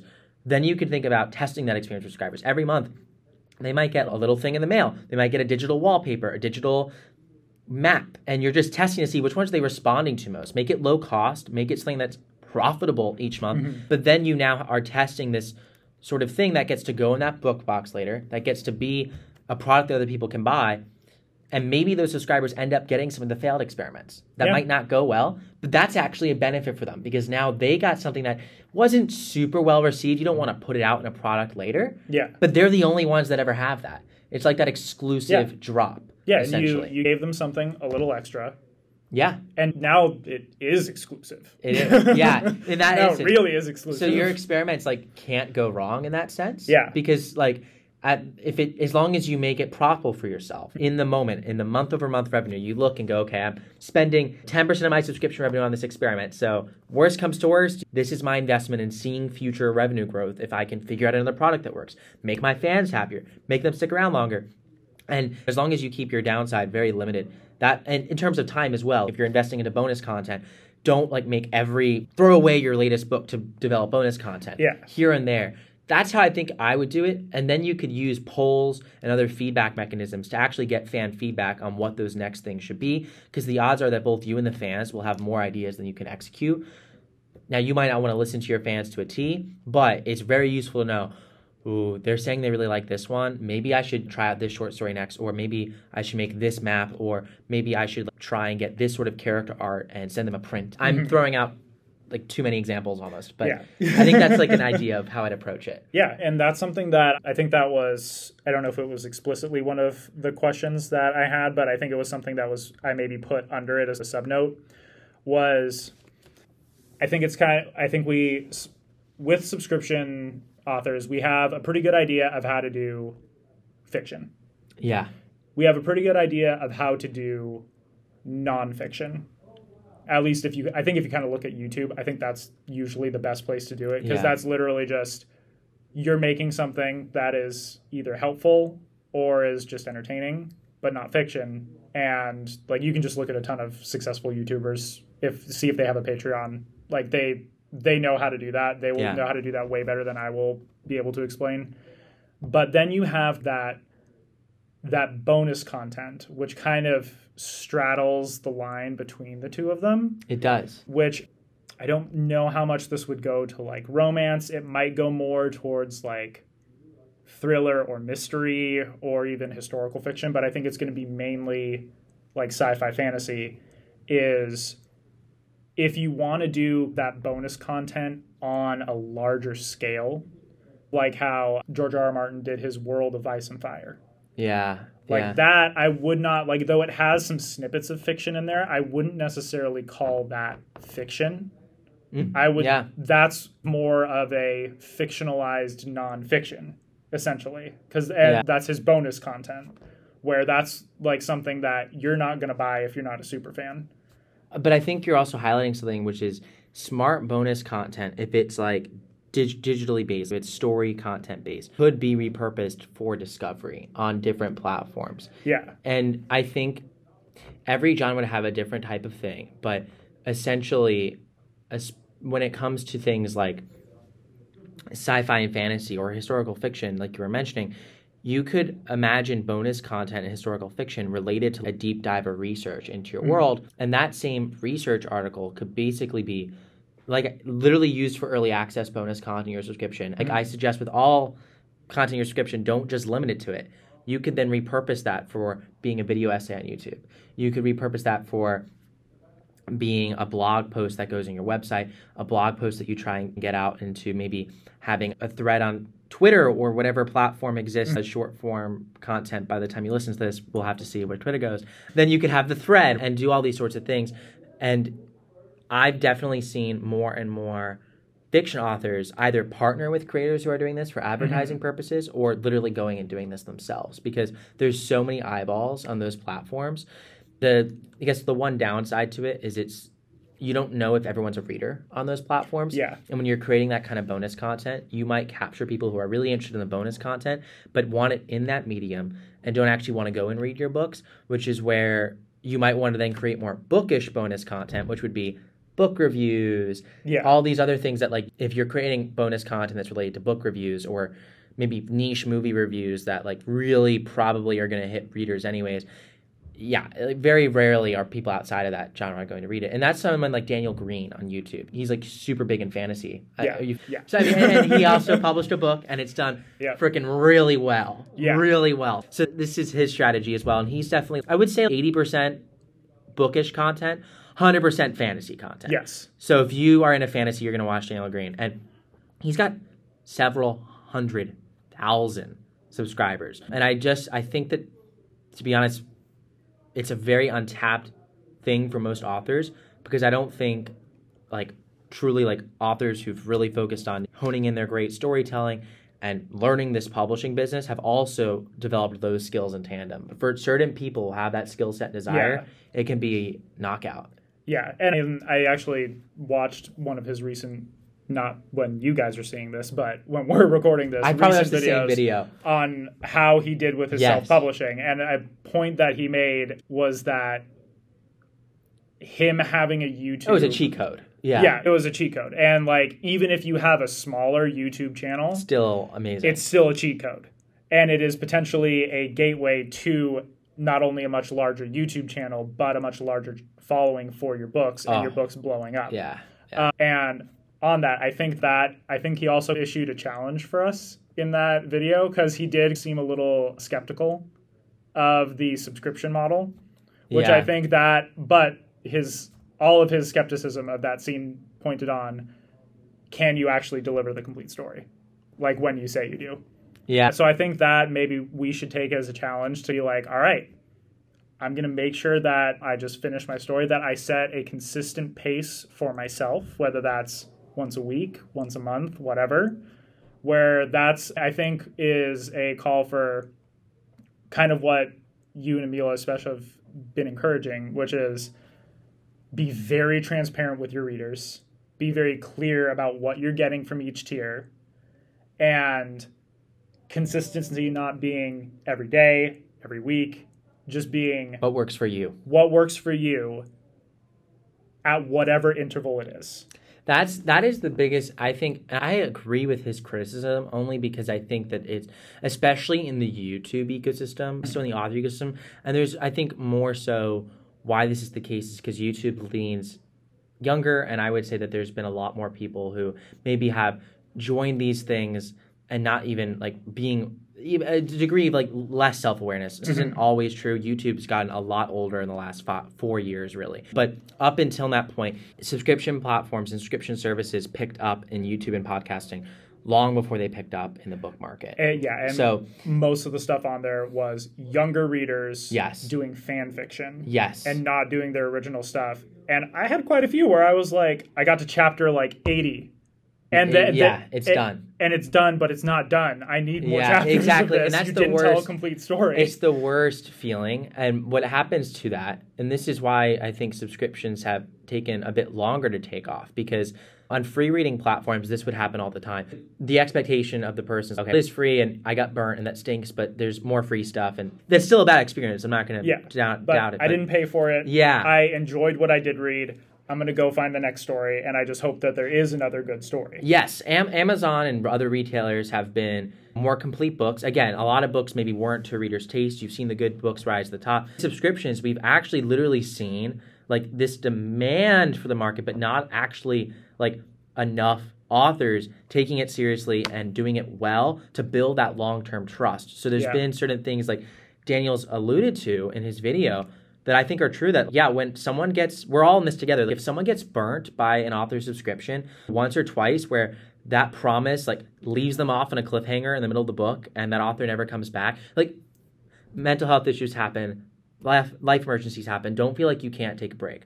But if like we all collectively just continually are never transparent in our communication and never follow through on our promises, that makes this market much tougher for a reader to trust. But we are slowly seeing that change, and I think maybe slowly is becoming quicker. And we're also seeing a lot more authors who are really taking this very seriously, enter into it. So I think we'll prove Daniel wrong. Yeah. But very good point, bringing that up. And I think one way that we can do that is what I'm planning on doing with my books once. I was going to do it once they're out of Kindle Unlimited, but I want to give Kindle Unlimited one more shot with my complete edition of my trilogy that's coming out in the summer, which is like a fat book, so it might actually be worth the reads. But once I start my subscription, while I'm going to start doing an early access with like fresh new content, if you're on Ream or you're on Patreon, just put your backlist up there. But on the free platforms, if you're willing to do that and you're willing to take that chance, if you, like me, need a bit wider readership, go and post them one by one. Yeah. Because then not only will you get a bit wider of a reach of people who BookFunnel has an audience. After you do a certain amount of BookFunnels, like I'm already at that point. Like I will get 30 people that clicked on my BookFunnel book, and it's like, all right, all but 2 of you are already on my list. And like they might just be a freebie hunter. They might have read it a long time ago and be clicking on it again because they forgot, or they are just clicking on every single thing on there. If you experiment with each of these subscription platforms, the free reader platforms, again, like we were talking about, you're going to find maybe this one's not where my audience is, but maybe this one is. Yeah. And you also, part of the reason why I'm gravitating towards subscription content is out of pure laziness. Posting is your marketing, which is what I was talking about earlier with directing people to your story. All of these serial free platforms, they have audiences baked in. There are people that are not, like on TikTok, there is a Wattpad talk. There are people that they don't read books, they read Wattpad. They're always on Wattpad, and TikTok is just a way for them to find the other stories on Wattpad that are what they like. And so if you're posting on Wattpad, there are people on there that are just going to find it. If you're posting on Literotica, if you're posting on Royal Road, there are people there who have found stories that they like. And if you've already, like I have, written 3 or 4 books, not made a ton of money off of them yet, and are looking into going to subscription, what better way to prime people for what you're launching your subscription with than taking your backlist, posting a chapter at a time, putting in author notes, and hopefully not only gaining a community, but hopefully gaining people who go, I loved this story. I want to have this on my bookshelf. Yeah. They go and buy your book, and maybe they even leave a review. And because that's, oh, sure, they read your entire story for free, but then they turned into a fan or a super fan.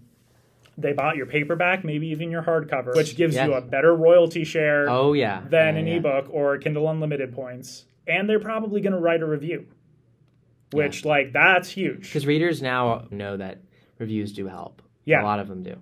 Yeah. And because if I don't have time to do a review as much as I wanted to, I at least leave a rating. Yes, which they do. That's huge. If I only have 3 or 4 if I see a book that doesn't have a ton of reviews but has 500, 1,000 5-star ratings on it, that doesn't make much of a difference to me. That says, okay, that's good. That's a good sign. Yeah. No, I think there's a ton of great insights there. And what I want to now shift to is thinking about, you have your tiers and you don't want to make them overwhelming. And you also are wondering whether you should have 1 or 2 subscription platforms. And I figured maybe we could actually pull up your subscription and look at your tiers and think through what you should do with your tiers if you want to make them less overwhelming. Gotcha. And look through if they are overwhelming. So the one that I have up will not be helpful for that. Because that one is short, sweet, simple. I know what I want to do with it. Yeah. It's 4 tiers, and that's all I need. The one that I'm still building content for my actual books. Yeah. Actually, I haven't figured out, we can edit this part out. I haven't figured out how to make a second ream yet. I don't know if that's something that I actually have to contact you guys about yet. Oh, we'll just whitelist your next email. Okay, that's how you gotcha. do it. Yeah, okay. But yeah, so what I'm planning on doing is essentially I want to have, starting out, just early access. 1 sci-fi, 1 fantasy.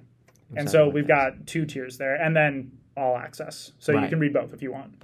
But then the other thing that I was talking about earlier was the audio component. Yeah. And so that would be its own tier. But then that could just be early access. But then there's also the author commentary. So that's 5. And as I was thinking about that, I think possibly a good way to do this, which I think maybe you guys have commented on, not dived deep into yet, but maybe just mentioned here and there, is a rollout phase, which staggered rollout. Because I think that, at least for me, the way that I can do things is start out with my audio, because that's the one that I'm going to have soonest. And that's the one that I have my existing material. I can just throw up my back matter. Hey, you can listen to the audio early access. You can also read ahead if you want to. There you go. And maybe put that up for 3 months. See how it does. Hopefully it'll do pretty well. Yeah. But then and that would be early access audio and then the audio commentary. And I think I'd probably do those as where the audio commentary includes the early access as well. Excuse me. So that's just 2 tiers. Yeah. And then once I have, sorry about that. You're good. Once I have my next story ready, I go ahead, and that's probably going to be sci-fi, go ahead and put up the early access sci-fi tier. Yeah. And then after that, I would ideally roll out my fantasy tier. And so then that's 4 tiers, but staggered. I like that a lot. And then you have the fifth all access one. I like that a real lot because my general advice is to decrease the time and stress that you have from going from I don't have a subscription set up to making your first dollar, to having your first subscriber. And just thinking about it, having all these different tiers, it's very difficult to even test what's working and what, kind of like we were talking about earlier with all these different serial fiction platforms and marketing methods. How do you know which marketing method's working? Likewise, you don't know what tier is working if you launch with 12. You're not talking about launching with 12. Exactly. But if you were, you would have no idea which one's really attracting readers because you not only get them overwhelmed, but and any subscription platform, the first tier they're most likely to see is the first one shows up, which in everyone I've looked at, basically it's sorted based on price. So they'll see the cheapest one first. That's designed to try and get people into your subscription, then they can upgrade later. But that means that all that other tiers, there's a chance they don't even look at it. Like you could have these 3 or 4 high tiers that your fans really want, but they might not have even signed up immediately, which there's nothing wrong with that.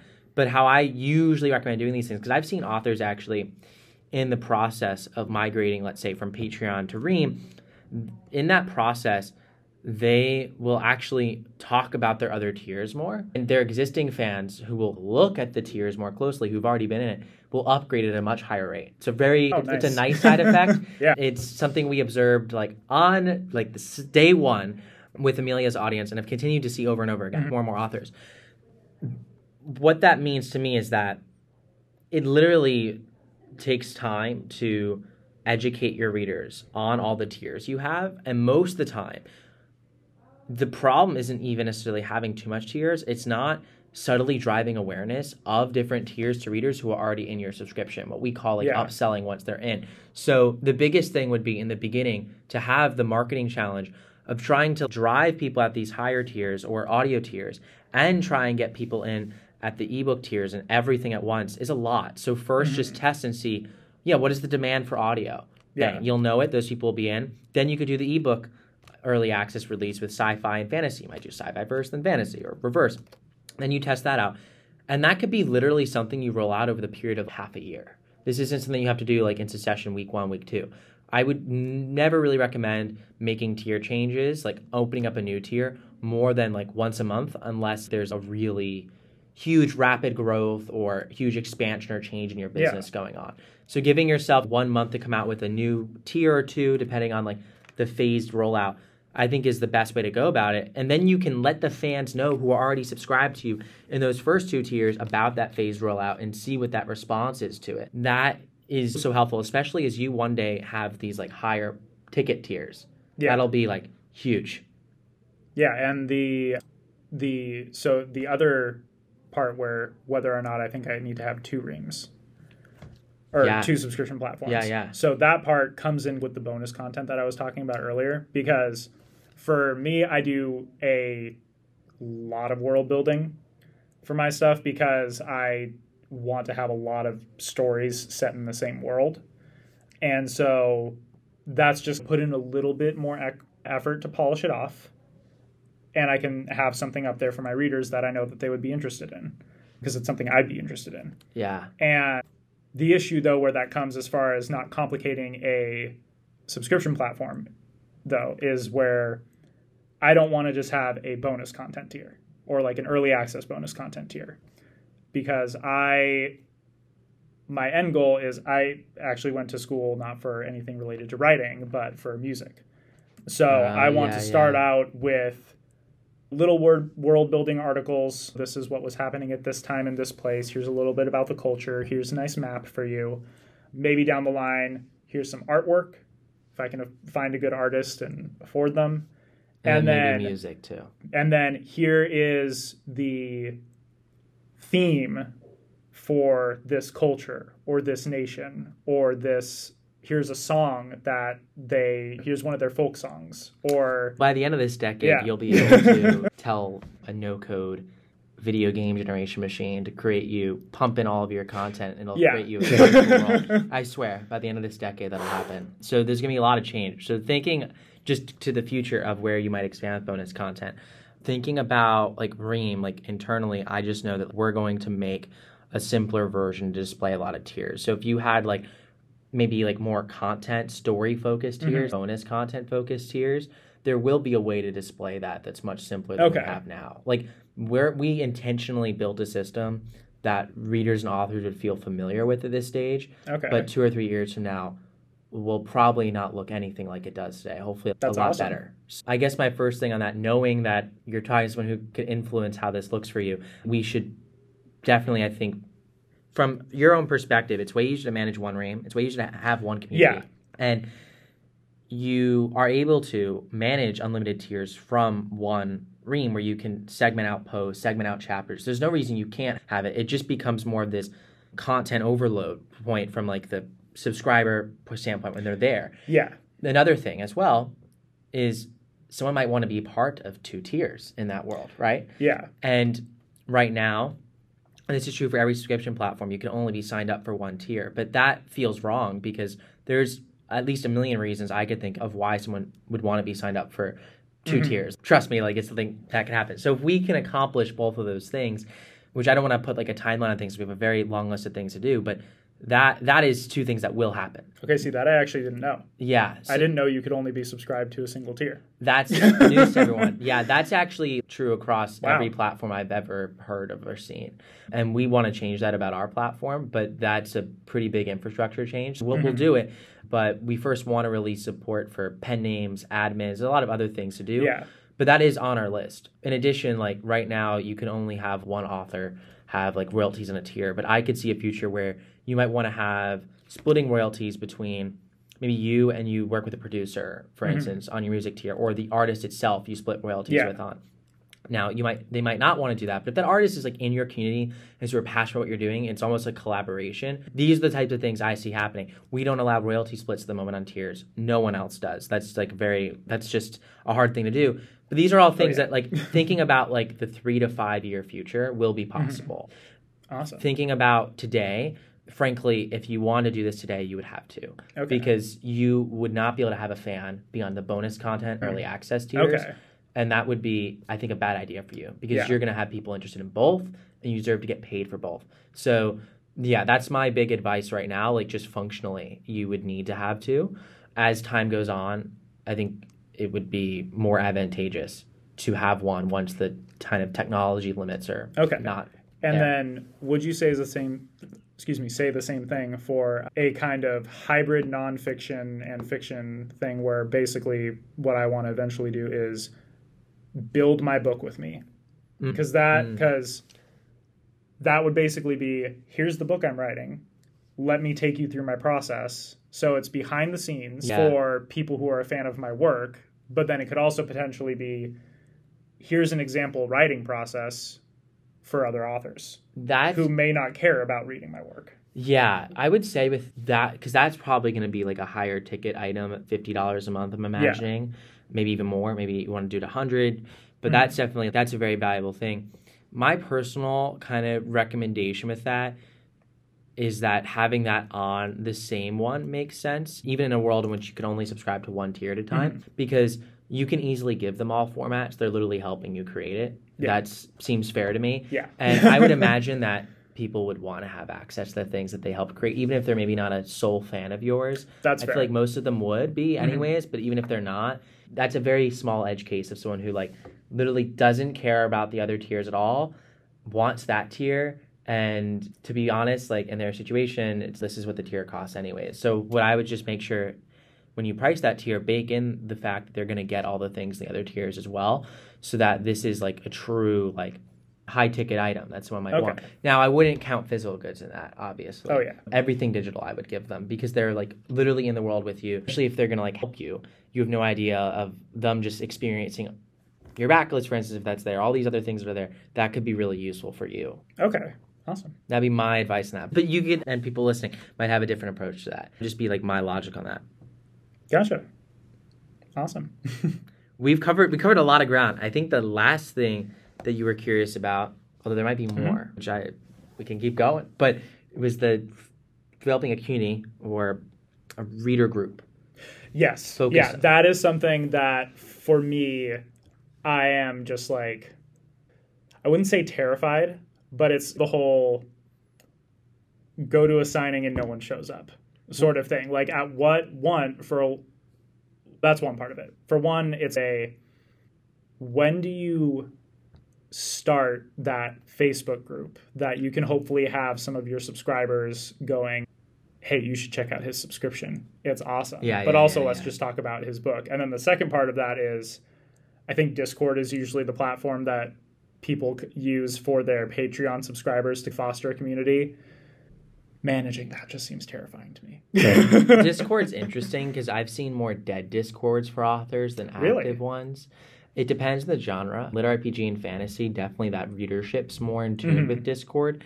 But for like steamy romance, it depends. That's a huge market with a lot of diverse readers, obviously. Yeah. But Facebook tends to be more the home for them. Okay. Now, that will be changing. There will be new community platforms. There already is like a lot of upstarts, too, that compete with Discord. So it's tough to say where things will be. But what I would suggest is that you don't necessarily have to create a community just for you. I've also seen tons of dead communities around like a specific author's content that haven't been able to be successful. I've seen a lot on the other end of the extreme. It's tough. Now, if I was like looking to really build, I think, a very durable community that would attract like lots of super fans of the content I produce and actually be like a funnel for new fans, I think it would be very wise to create a community focused on a subgenre, the subgenre that you may be writing for your specific audience, right? That you there might not be a home for those readers everywhere, so they want to come to your land to hang out. And then, you're going to end up being the place that they'll find some books from you and they'll read it because you're the one running it. You'll build trust in it, but it doesn't have to become this whole pressure to have all the talk be about your work, all the talk to be about this. And then you are able to actually work with other authors. An example of this is Aisling and Shelby Lee, Aisling Elizabeth and Shelby Lee, 2 authors in the Subscriptions for Authors Facebook group. And they actually started an author group that's an offshoot of Subscriptions for Authors. It's totally been approved because I've worked with them for a while and they're awesome. They've taken the lead and crushed it. It's called Subscribe to the Dark Love. And I think I saw their post about that. It's just for dark romance authors. And then off of that, they're creating a dark romance reader group that's for subscription authors that they'll all be collaborating on. Oh, nice. Now, Shelby does have her own reader group. Aisling does have her own reader group, but I mean, they're even seeing with their own reader groups that there's a lot of opportunity to just create a collaborative group. So I would say, like, before you do your own thing, collaborate with others. That's what community's about. Yeah. And then, if that's going really well, people are like, just really want to talk about your books more, then just like the Subscriptions for Authors Facebook group, there's the big group, and now there's that little group that's compared to the big group, focus on dark love and dark romance, I should say. Subscribe to the dark love. And that's something that your then community could become an offshoot of the bigger genre, because you're not going to define, even if your book defines the genre, there will be other authors in that genre, undoubtedly. Yeah. So that would be like my approach to it. If you're building a community, build a community of authors as well. Build a real community of readers that's focused on providing value to them so that there's a reason that you would join the group, even if you like weren't like a fan of you, because then otherwise your community won't be a place of discovery, which is fine. I really think that's fine. But I think everything an author does ideally somehow circles back to getting them paid and getting them more fans. It can follow that flywheel, and there's a more direct correlation there. So that would be my approach to it. I like that. And then the other part of that was because I'm sure I'm not the only author in this situation, but for authors who have a not safe for work pen name, one, and especially if you don't want that associated with your main pen name, whether it's because you write sweet romance and you don't want that meshing with your steamier content, or you write stuff that's YA or something like that, you just do not want any crossover. If you want to create a Facebook group or a Facebook page for your author that's like or for your pen name that's a fan page, you have to be the one, like there has to be an actual Facebook profile hosting that. And I know some people have been able to get through and be like, oh yeah, this is a person. Facebook, their BS meter is on point for me. Apparently they just know that my pen name is fake. But so have you seen any good strategies to get around that, or any other communities where you can do that? Yeah, I would say I don't know and probably shouldn't give advice on like getting around Facebook's terms That of is service. fair. Especially because it'll change. That is fair. I think my advice would be one of two things in this instance. One is that obviously the issue here is creating like a profile for your pen name, and that means that you don't have a presence for that pen name on Facebook at the moment. Yeah. So that's obviously something that might make Facebook then not the platform for you. But there's so many other, I can think of tons of places where there's steamy romance communities. They're everywhere. That might then mean that actually Discord does become the place that you focus on. Okay. Because Discord's better about that. Maybe you use something like Geneva or Mighty Networks. If you're working with another group of authors, it's less intimidating to be like, oh, we're just here. So, no, we're all going to do this together. This is all a place we get access to. And to be frank as well, with Facebook's policies, I'm never going to sit here and say they're a champion of steamy romance content and the conversations they're that not. might want to go on in these communities. They're not at all. So there might, like Facebook, although a lot of people use it, and it's definitely where I think a lot of the communities happen today. I don't know if that'll be the place that happens tomorrow. And given it used to be not as stringent too with these policies around profiles, but I've just continually heard all these bad stories. It's something that I would recommend going to Geneva, Mighty Network, Circle, or Discord. One of those four platforms. Readers nowadays, Discord is something that's like mainstream at this point. Yeah. So it's free. All these places are free. So the tough part is you do have to then learn a new platform as an author, but that's then where collaboration can help, because maybe you find an author that actually knows a bit about Discord, can handle a lot of the Discord admin-y stuff. Maybe you're focused more on the content brainstorming or responding to the comments of the community. So you can divide and conquer in that sense. So it's not all on you. And then in the process, as you'll become more familiar with Discord, I do think as well, from a community standpoint, Facebook isn't that great. Groups are really good for forums. I think they definitely are like the modern day forums. But in terms of one-on-one relationship building and being able to have conversations, that's not really what Facebook's built for. No, yeah, that is true. And reader communities, I think, are less forum-based at their core, even though a lot take place on Facebook. Like, they're definitely more suited for conversations and sharing. Yeah. So I think Discord has a much better setup for that. And it's free to use for everyone. Yeah. So I think that would be my answer for sure. And I've even seen, like, I'm in Brian McClellan's reader group, and he has that on Slack. I don't think I'd recommend Slack personally. I didn't mention it only because Slack, for those who are thinking that, some people might love Slack, but I think that's usually used more for like work. ARC and beta. Oh, ARC and beta, like if you're like really doing that. It's more associated with like work in a sense because it's an enterprise SaaS platform, and I don't think anyone would want like their books and their reader relationship to be associated with work. And a lot of readers like literally might use Slack and have like their work Slack be right there, like one click away. That doesn't feel calming to me at all. So I definitely think like Discord is typically like more all-purpose. And it seems more informal. And people are using it. That's the key thing. People are actually opening the app. People are actually using it, because people talk about algorithms all the time and like how the Facebook algorithm suppresses your content. It's very true. And you don't always get to reach your audience, but if you have 1,000 people who use an app and only 100 people open it each day, then you're going to see a low reach, and it's nothing the app can do about it. There's no algorithm suppressing your content. The behavior isn't there. But I think the behavior has shifted towards Discord pretty mightily. You'll just have to note that like probably the reader demographics that are going to be most interested would be like Gen Z, millennials, maybe Gen Xers. There's certain readers that might not be as familiar. Although I like those reader demographics for me. Those are the ones that like to buy books and have big bookshelves and show off books. So. I would say it's shocking that like the younger generations are truly, I think, spending like an amount of money on content broadly, where Gen Z even says that like they're the most likely out of all generations to pay for content. That's wild to me, because they have obviously the least spending power right now. Millennials are also very likely to pay for content. Who's actually least likely to pay are baby boomers. Which, no shade, that's all good. But I think our younger generation in an age of free content everywhere has been trained that good content is worth paying for.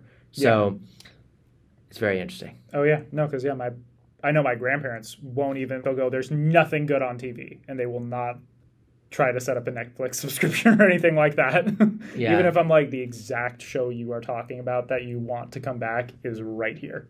Yeah, it's definitely generational differences in reading and behavior. Even like community, for instance, is not something that like by and large, I think that is something that a more younger demographic is more interested in to begin with, a more like internet native generation. And I think that's also, we see like in the Facebook group, actually, what's really interesting is like our Facebook group, I believe, skews younger than the broader community. Not by a ton, but probably. I think I would agree with that. I just know, I'm just like on the back end, I see the demographics, and our average age is 30 to 40, and that's like our strongest age. And we have a good bit of people 20, 30. We have a bunch of people 40 to 50, but 65 plus, like I know many 65 plus people in our community who are listening, and you're awesome. I love you. But I also know that some of you have literally told me that you feel like there's not a lot of us around here in the subscription land. And statistically, it's true. They're actually, in our Facebook group of 2,000 people, it's like a very tiny percentage, 65 plus. And I would bet you that 20 Books 50K has a higher proportion. I think people can succeed and be a part of online communities and be subscription authors at all different ages. But there definitely is, and data to back this up, a generational propensity to have certain online behavior that other generations might have less of a propensity for, which I find frankly fascinating, because going into it, I was very aware of kind of like the average demographics, the author community. And I think this hasn't skewed wildly young, mind you. This has skewed younger than I thought. And maybe me and Amelia being younger have a sort of something to do with that. I also do think it's a subscription thing. Oh, yeah.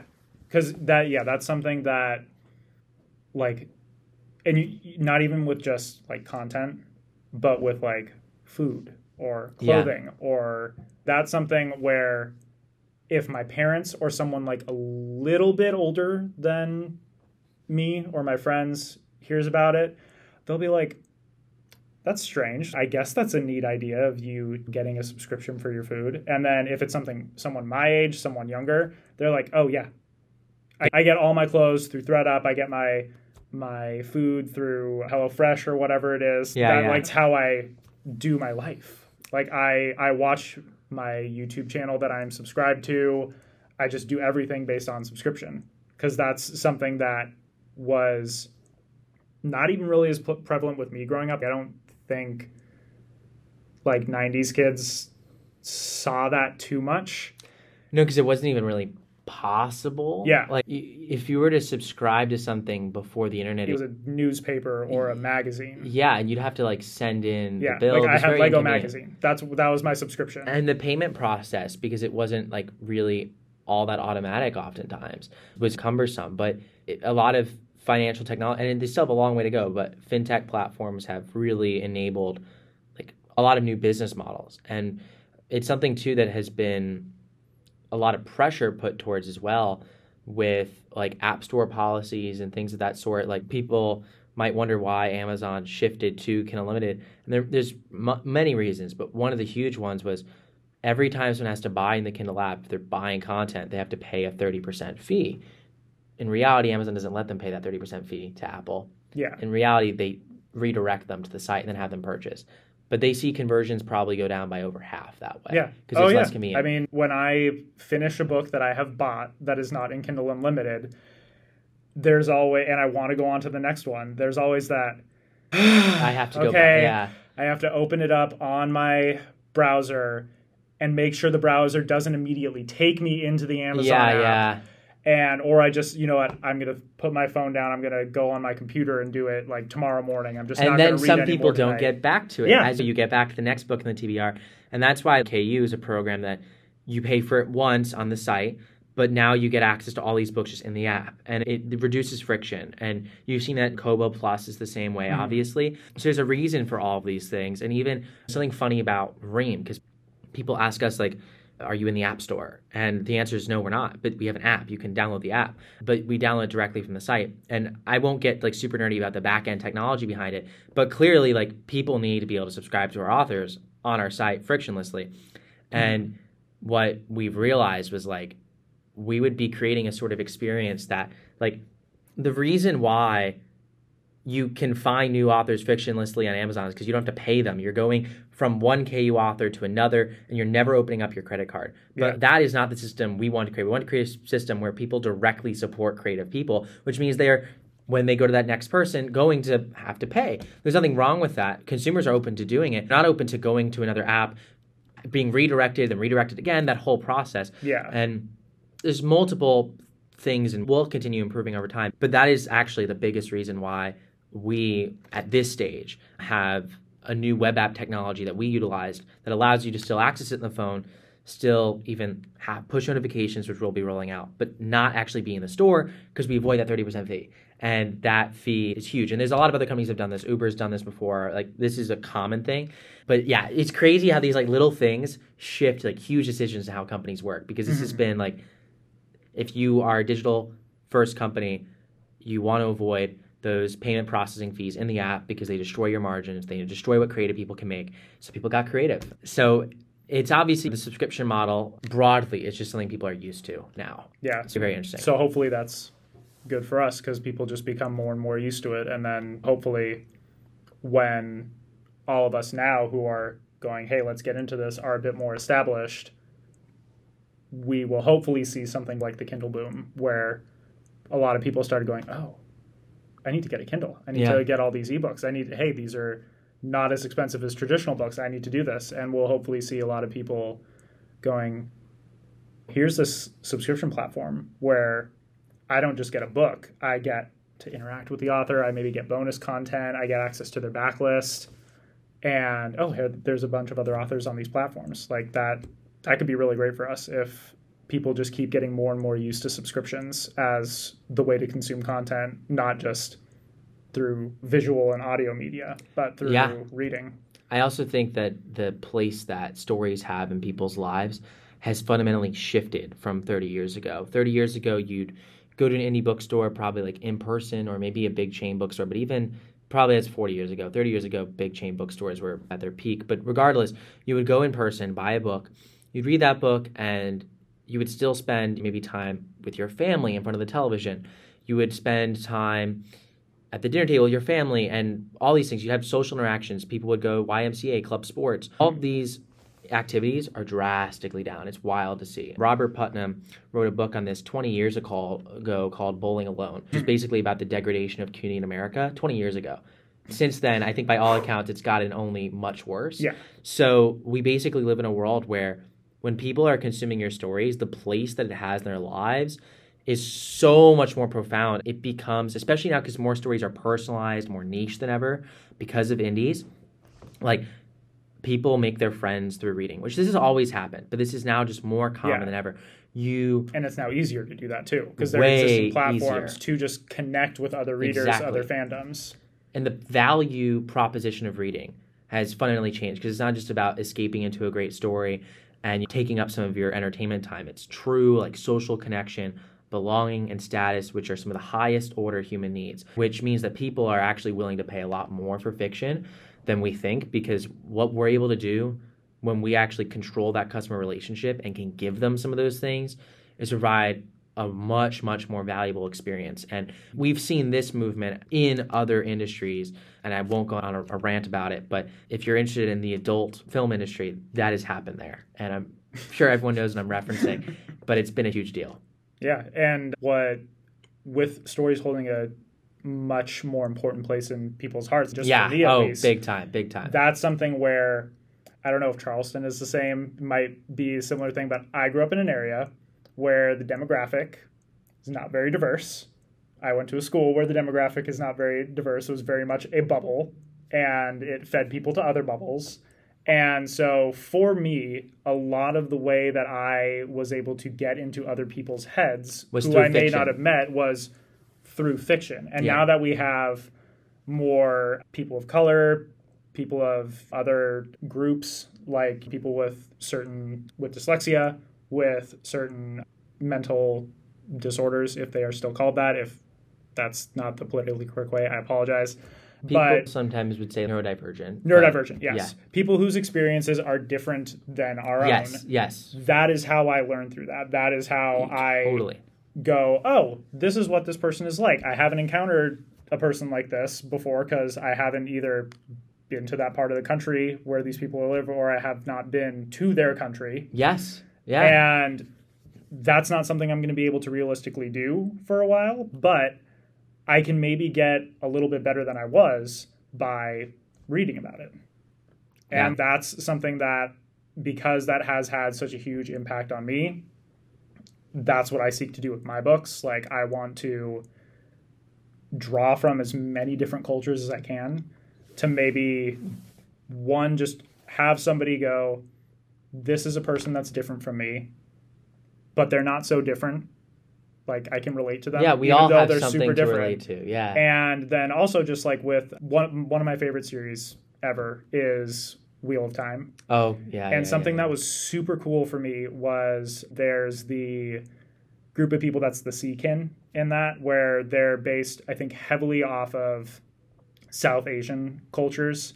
They have part of their culture is tattooing. That's basically a reference to henna tattooing, and certain piercings having different meanings. And I just remember on a Reddit thread, somebody going, my culture does that. That's so awesome to see this in a fantasy book. I don't see that much. And like, if I can write something where just some person says, hey, this isn't something that I've seen in a fantasy book before, but it's something I'm familiar with, that's awesome. I will be happy about that. And the reverse is true as well. By having someone who is not familiar with what you're writing be exposed to it, when someone sees that in the real world, instead of feeling like, oh, that's so different, that's so othering, right? They'll go, wait, I read about this. Like, that's cool. I want to know more about that. Exactly. It comes from a place of like love rather than a more divisive place that we could often get to when we don't really empathize with others, because that's what fiction does. It brings us in a space where we can actually be inside the character's mind. And I've heard it described by like story science theorists as like basically an empathy machine. That's what these things do. And there's really nothing else in this world like reading fiction or listening to fiction that really does that. So it's a really special thing. And I think that there's a lot of converging things that make a lot of opportunity for authors. But it all goes back to creating amazing things which people want to read, which brings me to, where can we read your stories? Yeah, my stories are, the main place I would just go is my website, spencerrussellsmith.com. I have all my social links there. You can find me on TikTok as Spencer Smith Author, on Instagram as Spencer Russell Smith Author, wordy name. You got to get the full, hopefully, maybe in a very short amount of time after this comes out, I'll have a YouTube channel. It'll probably be Spencer Russell Smith. But yeah, if you go to my website, you'll be able to find my most recent book, as well as the other 3 out that I've written. For anybody wondering, I write space opera and science fantasy. Going to go into just fantasy soon. But my most recent books are about 3 women who are all at odds with each other right when the world ends. And there is a lot of magitech, hard magic systems, LGBTQ representation, found family. And it basically just explores who is really to blame for our actions and when do we need to take responsibility, even if we can shift out of that. I love it. And it's a really fun series that was supposed to be 1 book and a short little novella and ended up being 4 novels. Relatable. That happens. Yeah. That happens. And there's just going to be a lot more in that world, and you're going to hopefully find a lot more content from me as things go forward. Consistent, and he will under-promise and over-deliver. Thank you so much for being here. This was an awesome conversation. Yeah, this was awesome. Definitely excited to be here. And that's it for this episode. Once again, huge thank you to Spence for coming on and diving so deep at this. Like, there's a benefit to these 2-hour podcasts. I know they're long, but when we go so deep with someone and get to really learn through what they're thinking, how they're going through things, how they're going to grow their subscription, what their worries are, what their hopes are, it makes it just so much easier for us to all approach our own subscriptions and our author journeys. At least that's my hope. But I hope you all are having an amazing week/weekend, depending on when you listen to this, since folks might be listening to this way in the future. We have a lot of exciting things that we're working on behind the scenes. Literally, like, more than I can even share. But all I'll say is that the best is yet to come, and that our commitment this year at Ream is to move faster, focus even more, and build a 10x better subscription platform for authors. Not just better, 10x better. That's our goal, and I think we're off to a good start. We'll start sharing some things soon. In the meantime, hope everyone has an amazing rest of their day. And don't forget, this is super important, because we're dedicating our lives to this mission, okay? This is what we want to do. This is how we want to change publishing. And you all are doing it with us because this is what we want to do. We want to create a future where storytellers of the world. And you are those storytellers. And it's why you can't ever forget, ever, that you rule the world. That storytellers rule the world. I'll see y'all next one.